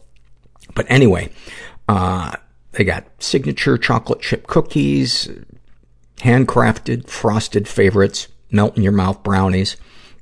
They have gourmet gift tins and baskets. People would love that as a gift. I don't know if you guys are like me, but a lot of times when it comes to buying somebody a gift, all of a sudden I panic and I don't know what it is. How can you go wrong with giving somebody cookies? So, they're baked daily. They arrive fresh, flavorful. Ordering is easy. And they can ship your gift anywhere across the U.S. Plus, you can add a little personal touch with a message, a company logo, family photo. And they offer a 100% customer satisfaction guarantee. So this year, send a fresh baked gift that no one can resist. Right now, get 20% off your order when you go to mrsfields.com and enter promo code MENTAL. That's 20% off any gift at mrsfields.com, promo code MENTAL. And before I say it one last time, the other thing you have to eat in this holiday tin, the chocolate-covered graham crackers. Holy smoke. And one last time, mrsfields.com, promo code MENTAL. Want to also give some love to the Calm app. We've talked about them a couple of times on the podcast. They've sponsored a few of the shows, and they just have a really great all-around app to help sleep, to help relax, to help calm, to be more present. They're the #1 app for sleep, meditation, and relaxation. They were named the App of the Year last year by Apple. That's no small feat. So if you head to calm.com/mental, you get 25% off a Calm premium subscription, which includes hundreds of hours of premium programs, including sleep stories, which are bedtime tales for grown-ups, designed to quiet your mind and relax your body. I listened to the one narrated by Stephen Fry, who has an amazing voice, and it is about he describes fields of lavender in France. And you have to hear it to really appreciate it, but it just turned me into jello. There's also one with Jerome Flynn from the Game of Thrones, and you get access to guided meditations on topics like anxiety, stress, and sleep. There's soothing music, whole lot more. So, for a limited time, you guys can get 25% off a Calm premium subscription at calm.com/mental. That's CALM.com/mental. And it includes unlimited access to all of Calm's amazing content that will have you drifting off to dreamland in no time. Get started today at calm.com/mental. Then get to sleep. All right, let's get to some surveys. This is the nice thing about taking a week or so off from doing the surveys is that when I do jump back into them, there are so many great ones to choose from. This is an awfulsome moment that I wanted to read because it so much echoes at the end, echoes really kind of what Tonya talked about in her story, even though it is seemingly different. This is filled out by a woman who calls herself Ellen, and she writes, I want to share some wisdom I learned from the life coach / grief counselor I started seeing after my best friend, Tim, overdosed on heroin in 2008. It absolutely ripped my life apart. I just couldn't figure out how to put the pieces back together on my own, and after 6 months of drowning in grief quicksand, I finally got some help. One of the most powerful healing exercises she taught me had 2 parts, dealing with both the good and the bad. First, you write all the bad, shitty, horrible things about the person you loved dying. I filled 9 pages with how much it hurt. What a huge hole he left in my life, especially my endlessly lonely nights when we used to talk on the phone for hours. How fucking stupid and tragic and preventable it was. How angry I was at him for leaving me and not even saying goodbye, etc., etc.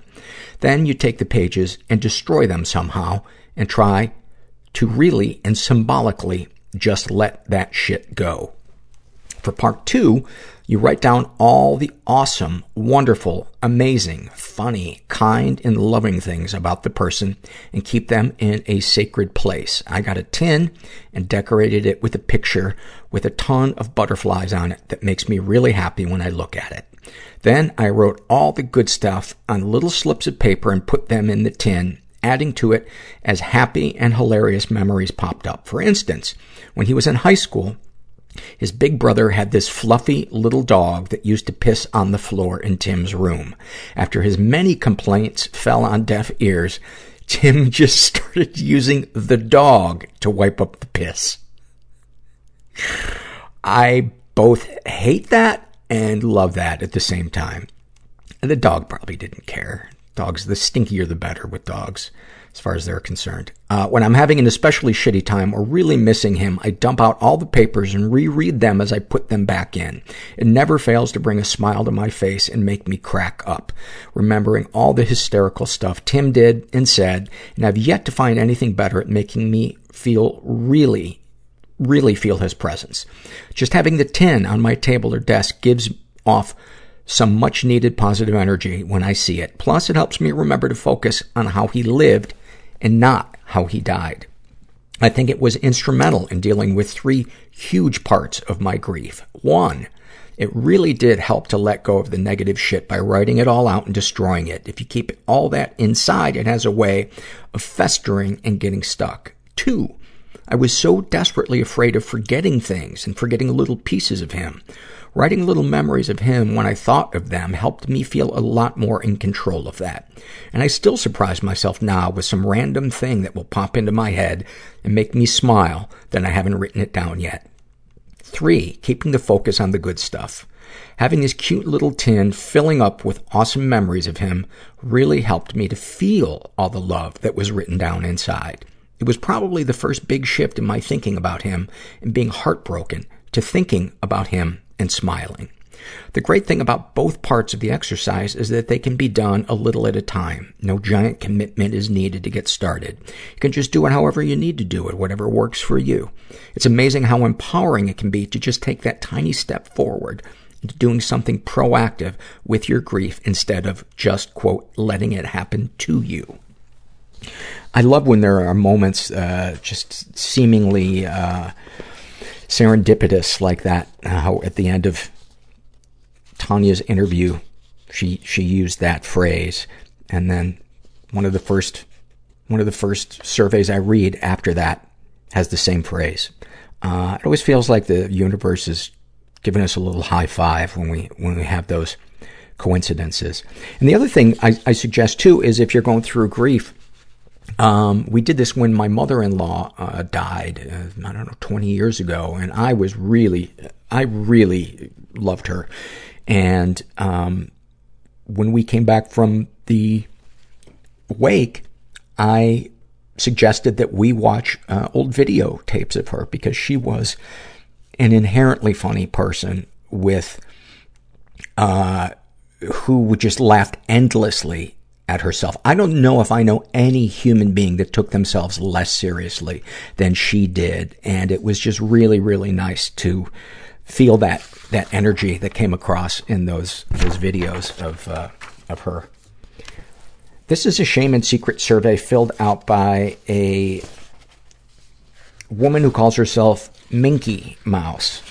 And she is, pansexual, in her 30s, raised in a pretty dysfunctional environment, was the victim of sexual abuse and never reported it. She writes, I told my mom about the abuse a couple of years after it happened. At the time, I didn't really have the vocabulary to describe what happened as I was very young. I just knew it felt shameful and wrong. I also dissociated for the first time during the abuse, and I felt very confused about that. I thought maybe I was having some kind of magical experience where I left my body, which confused the matter somewhat. Anyway, I saw a documentary on TV about a priest who had been convicted of sexually abusing children, and the acts described told me that's what had happened to me. I feel guilty because I should have told the police, and I built up the courage to confide in my mom on the drive to school one day. She pulled over onto the hard shoulder, sat very still and quiet for a moment before saying, "Well, it's too late to do anything about it now." Returning to the road, she never mentioned it again. I am so sorry that that is the fucking reaction that you got. That is so, many people say that that is as traumatizing as the original event. Although maybe you're from a foreign country because you do say mum, and maybe your rules of the road are that if you are on the shoulder of the road, all trauma affecting a loved one has to be negated while you fix your hair in the rearview mirror. She's been emotionally and physically abused. I've been abused by so many people, and I'm in so many ways that I don't really have confidence in my ability to distinguish between forms of abuse or abuse in normal, healthy relationships. I'm working on this. I'm so glad that you mentioned that in this, because that is one of the ripples of abuse. When your normal is abusive, or at the very least inconsistent, it is so hard to know what's toxic and what's not. And that's where I think therapy and support groups have really, really helped me. And it helps us listen to our bodies. Any positive experiences with the abusers? I was abused by older children, teens, who in retrospect had clearly been victims of abuse themselves. The bulk of the guilt I carry with me today is the knowledge that if I'd reported the abuse at the time, perhaps they and their younger siblings who were raped and molested alongside me could have been saved. I didn't know. I just didn't know. And it was not your responsibility to do that. You were a child, and you were victimized, and you had zero responsibility to see that this wasn't done to other people. That is 100% on the people who were doing that abuse. And that is so common to think that and to beat ourselves up. And one of the things that my therapist says is that that is one of the ways that our brains try to make sense of things, to gain some type of semblance of control, is to blame ourselves for things. Darkest thoughts. I fantasize about being raped, which is massively fucked up as having actually been raped. That's the last fucking thing I should want. I think my sexuality is just irreparably broken. Actually, in fact, that's a really common thing we talk about all the time on the podcast, is our turn-ons are very often the things in real life that cause us stress or anxiety. And it's our brain's way of trying to deal with them by sexualizing them. It's a way of trying to regain a semblance of control. And, if anything, that should reinforce that what happened to you was valid. So stop shaming yourself. And, I know it's easier said than done, but you are not alone in that one. Darkest secrets. After being abused, I started to experiment sexually, including with other kids. I don't know if this means I abused them, whether it was really consensual, or what any of that even means. Well, if you are still in contact with them, you could always contact them and say, hey, this has kind of been on my mind, and I don't really know how you felt about what happened, but here are, if any harm was done, I want to apologize, or, whatever. Because imagine how healing that would have been for you if the person that did it to you had said that. And I'm not equating what you did with what these older kids did to you, I'm just, I think you know what I'm saying. Sexual fantasies most powerful to you: being spanked and whipped for real, not as sexual play, as actual punishment. I cannot become aroused unless I imagine being hurt and frightened and vulnerable. I hate it. I feel deeply ashamed of this, but I can't fix it no matter how hard I try. I've tried to train myself to be, quote, normal, but nothing works. Well, first of all, I don't think there is a normal. And I think the thing to do is, what turns us on is, in many ways, a hand that we're dealt, either at birth or post-trauma or wherever. And wherever that comes from doesn't matter. It's in terms of what we do with it. That's what matters, is how do we make peace with that?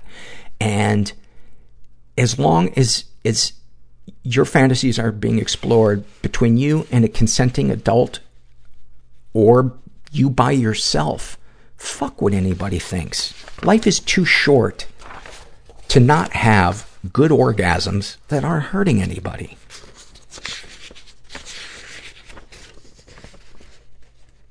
What, if anything, do you wish for? I wish to genuinely accept myself. I desperately want that to be possible. I think getting into a support group with people who've been through a similar experience that you have would be really, really helpful. It has been with me, and it has helped me begin to accept who I am, deal with my shame, make peace with my sexuality, learn boundaries, all this stuff that has helped me grow up into the toddler that I am.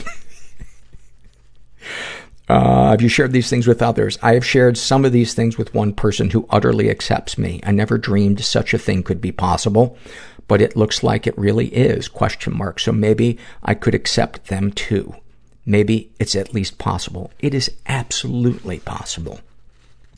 How do you feel after writing these things down? Exhausted. Thank you so much.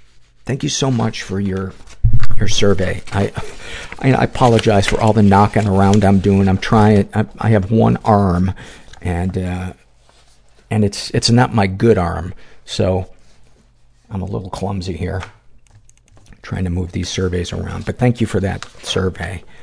This is a happy moment filled out by a gender fluid person who calls themselves substandard deviation, and they write, in the summer of 1992, I was a 14-year-old.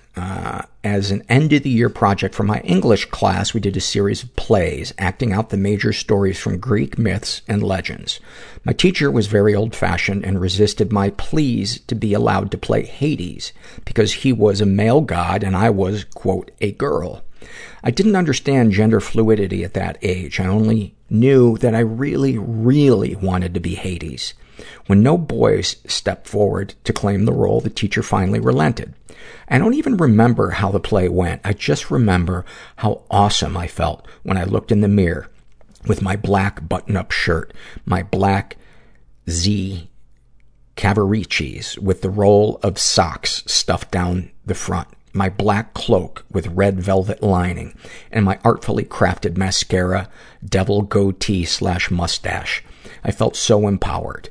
After school that day, since it was the last day of school, I walked home in my Hades costume. There's a fantastic sentence right there. I walked home in my Hades costume. I took my long, dark hair out of its ponytail and let the wind flow through it. I stopped at an intersection and decided to just enjoy the moment. I leaned against a utility pole, closed my eyes, and let the sun shine down on my upturned face. Just then, I heard the revving of a car engine, and I opened my eyes to see a convertible full of high school girls just coming past me. They whooped and whistled, catcalling what they probably thought was a cute little long-haired goth boy. Paul, in all the years I spent trying to be a woman, I have never once liked getting catcalled. It has always felt gross and wrong and ugly to me. But on that one shining day, getting sexual approval as a man from a car full of women was the most intensely validating moment I had ever experienced up to that point in my life. And it was then, at that very moment, that I first felt like a part of me, one that had been there all along, was finally seen. Not only seen, but approved of. The boy in me was real and finally had permission to step out of the shadows and into the light. I just love the stuff that you guys share through these surveys, the lives that we get a window into. It's just so profound. It's so profound and moving.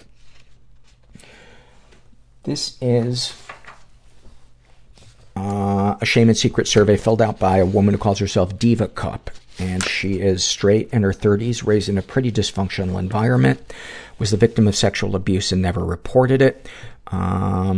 As a result of listening to your show and reading some books, I realized I was a victim of covert incest by my mother. My mother would often undress in front of me or call me into the bathroom while she was showering or urinating. It made me feel weird. She would also walk in while I was showering or undressing. I slept in her bed until I was 13. I kind of got used to sleeping in there, so I was worried about nightmares, but it made me uncomfortable that I was fantasizing about Leonardo DiCaprio with my mother right next to me.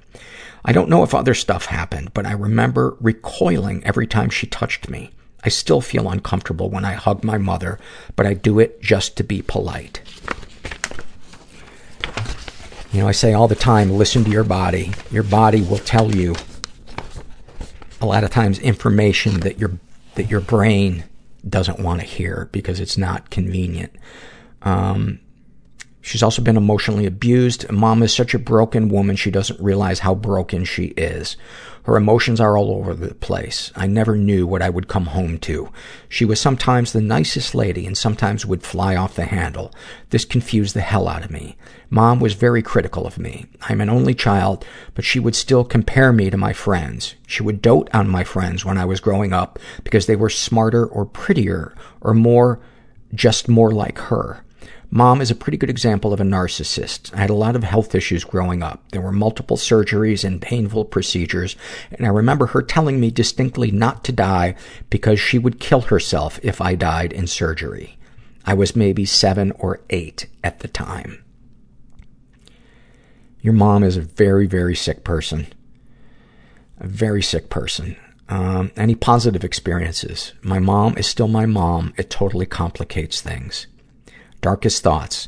I said before that I had a lot of health issues growing up, and I've been treated like shit by certain people. I want these people to die a horrible death.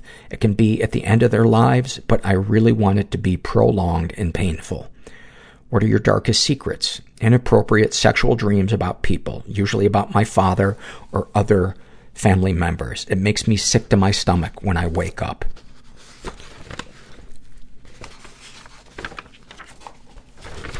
And that's common too for what you have experienced. And sometimes people will wake up even aroused, even though the dream that they were having causes them disgust in real life. That's how complicated our brains and our sexuality and trauma and all that stuff is. So you're not alone in that. Sexual fantasies most powerful to you. I want to be dominated by at least 2 guys, maybe more. They call me a slut, pull my hair, and slap me while each take their turn with me. What, if anything, would you like to say to someone you haven't been able to? I wish I could say to my mother how bad she's fucked me up, but I don't because it will fall on deaf ears. And I highly, highly suggest you distance yourself from her or cut contact from her. Don't hug her when you don't want to, and set boundaries that you want, not to please her, but to take care of you. Imagine that you were your best friend. What is the advice you would give that best friend in dealing with their mom? Well, give that to yourself and follow it, because that is the path to healing. Self-advocating. It's the only way out that I know. It's the only way out that has worked for me. And from what you described, it will fall on your deaf ears. Your mom it's why I had to contact with my mom. it was just futile. And it was too frustrating, and painful. What, if anything, do you wish for? I wish, I did not have a mental illness. Depression is fucking exhausting. That is an understatement. They should have an Iron Man for depression. Like when your clinical depression is kicking your ass in the fall, you should like have to do taxes. And then like the second leg of it is small talk at somebody's Thanksgiving. And then the last leg would be flying with small children. Have you shared these things with others? Only with the therapist. You might ask your therapist, if you're still seeing one, about some support groups. And anybody out who's listening that can relate to any of this, a great resource for finding therapy if you've ever experienced unwanted sexual contact is the Rape and Incest National Network, and the web address is rainn.org. How do you feel after writing these things down? Jittery and horny. And again, that's the brain sexualizing discomfort. You are so normal for what has happened to you. I can't overstate that enough. And it's one of the reasons why I wanted to start this podcast, was because I know that feeling of just like, what the fuck is the matter with me? Why am I so weird? Nobody else is like me. No, you are having a normal reaction to an abnormal childhood.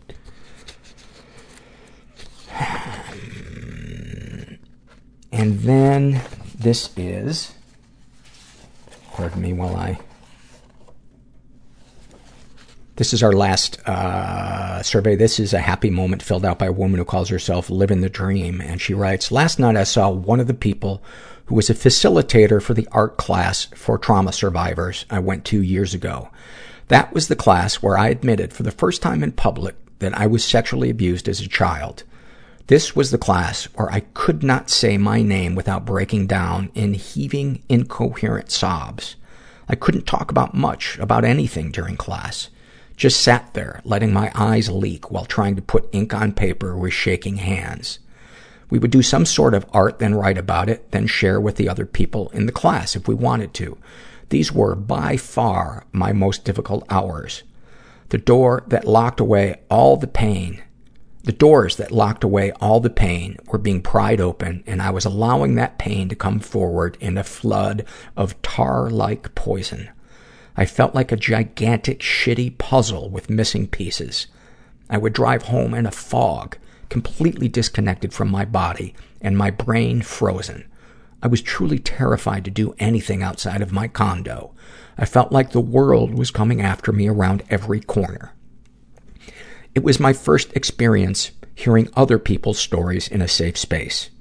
It was my first experience being hugged by people who absolutely knew my pain and struggles because they lived it with me every day. It was my first experience feeling like I could share parts of my story without judgment, blame, guilt-tripping, dismissal, or mocking. It was a completely foreign concept to me. It made no sense. It felt wrong, and yet so right. They used pictures of some of my artwork and writings in a booklet created for a presentation to a local Air Force base. It was, quote, anonymous, so I felt safe. Now I'd write my name all over that shit. That person I saw again last night represents the initial healing light for me. During that class, she talked to me like I was real, like I mattered, like it was okay to talk about my trauma. She would look into my eyes and actually see me, not the actor I portrayed in public. I could actually feel it, too. She had a kind of knowing strength to her, like she could see the courage I had inside me before I could.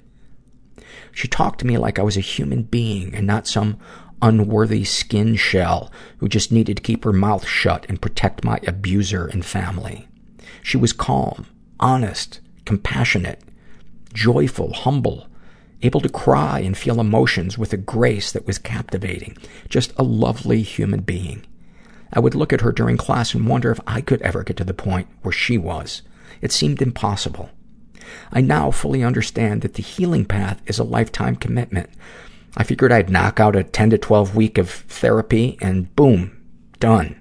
At first, the idea of a lifetime of work was overwhelming and sad to me. Now I look at it as a gift for myself and others. The more I can become strong and confident and improve my own life, the more I can support others coming up in the healing ranks.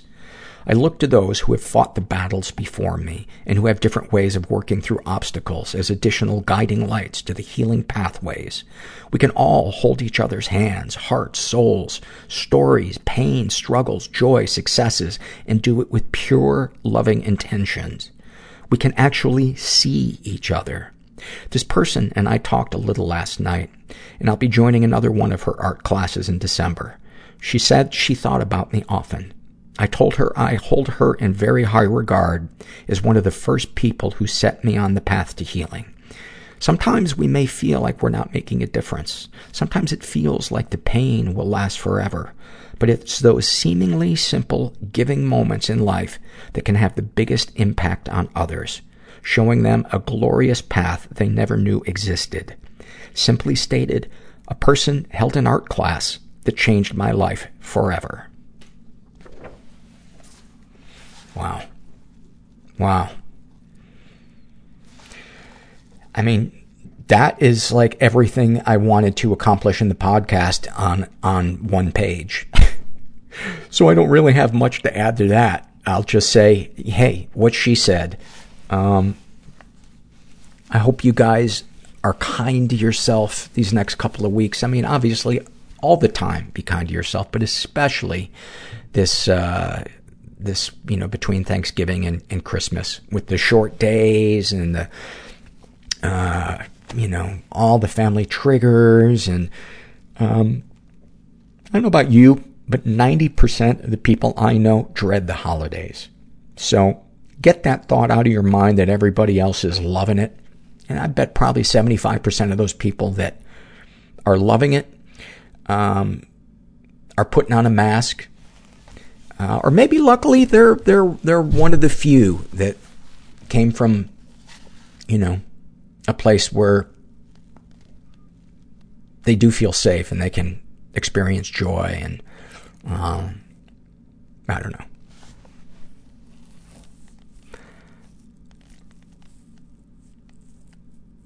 I can't wait to get this fucking thing off my arm. I was thinking about something to wrap the show up with, and that's all I can think about is I can't wait to get out of this sling. So let's just end with that. If you're out there and you're struggling, just never forget that you're not alone. And thanks for listening, and come take off my sling. Everybody I know is bizarrely beautifully fucked up in some weird way. Bizarrely beautifully fucked up in some weird way. Bizarrely beautifully fucked up in some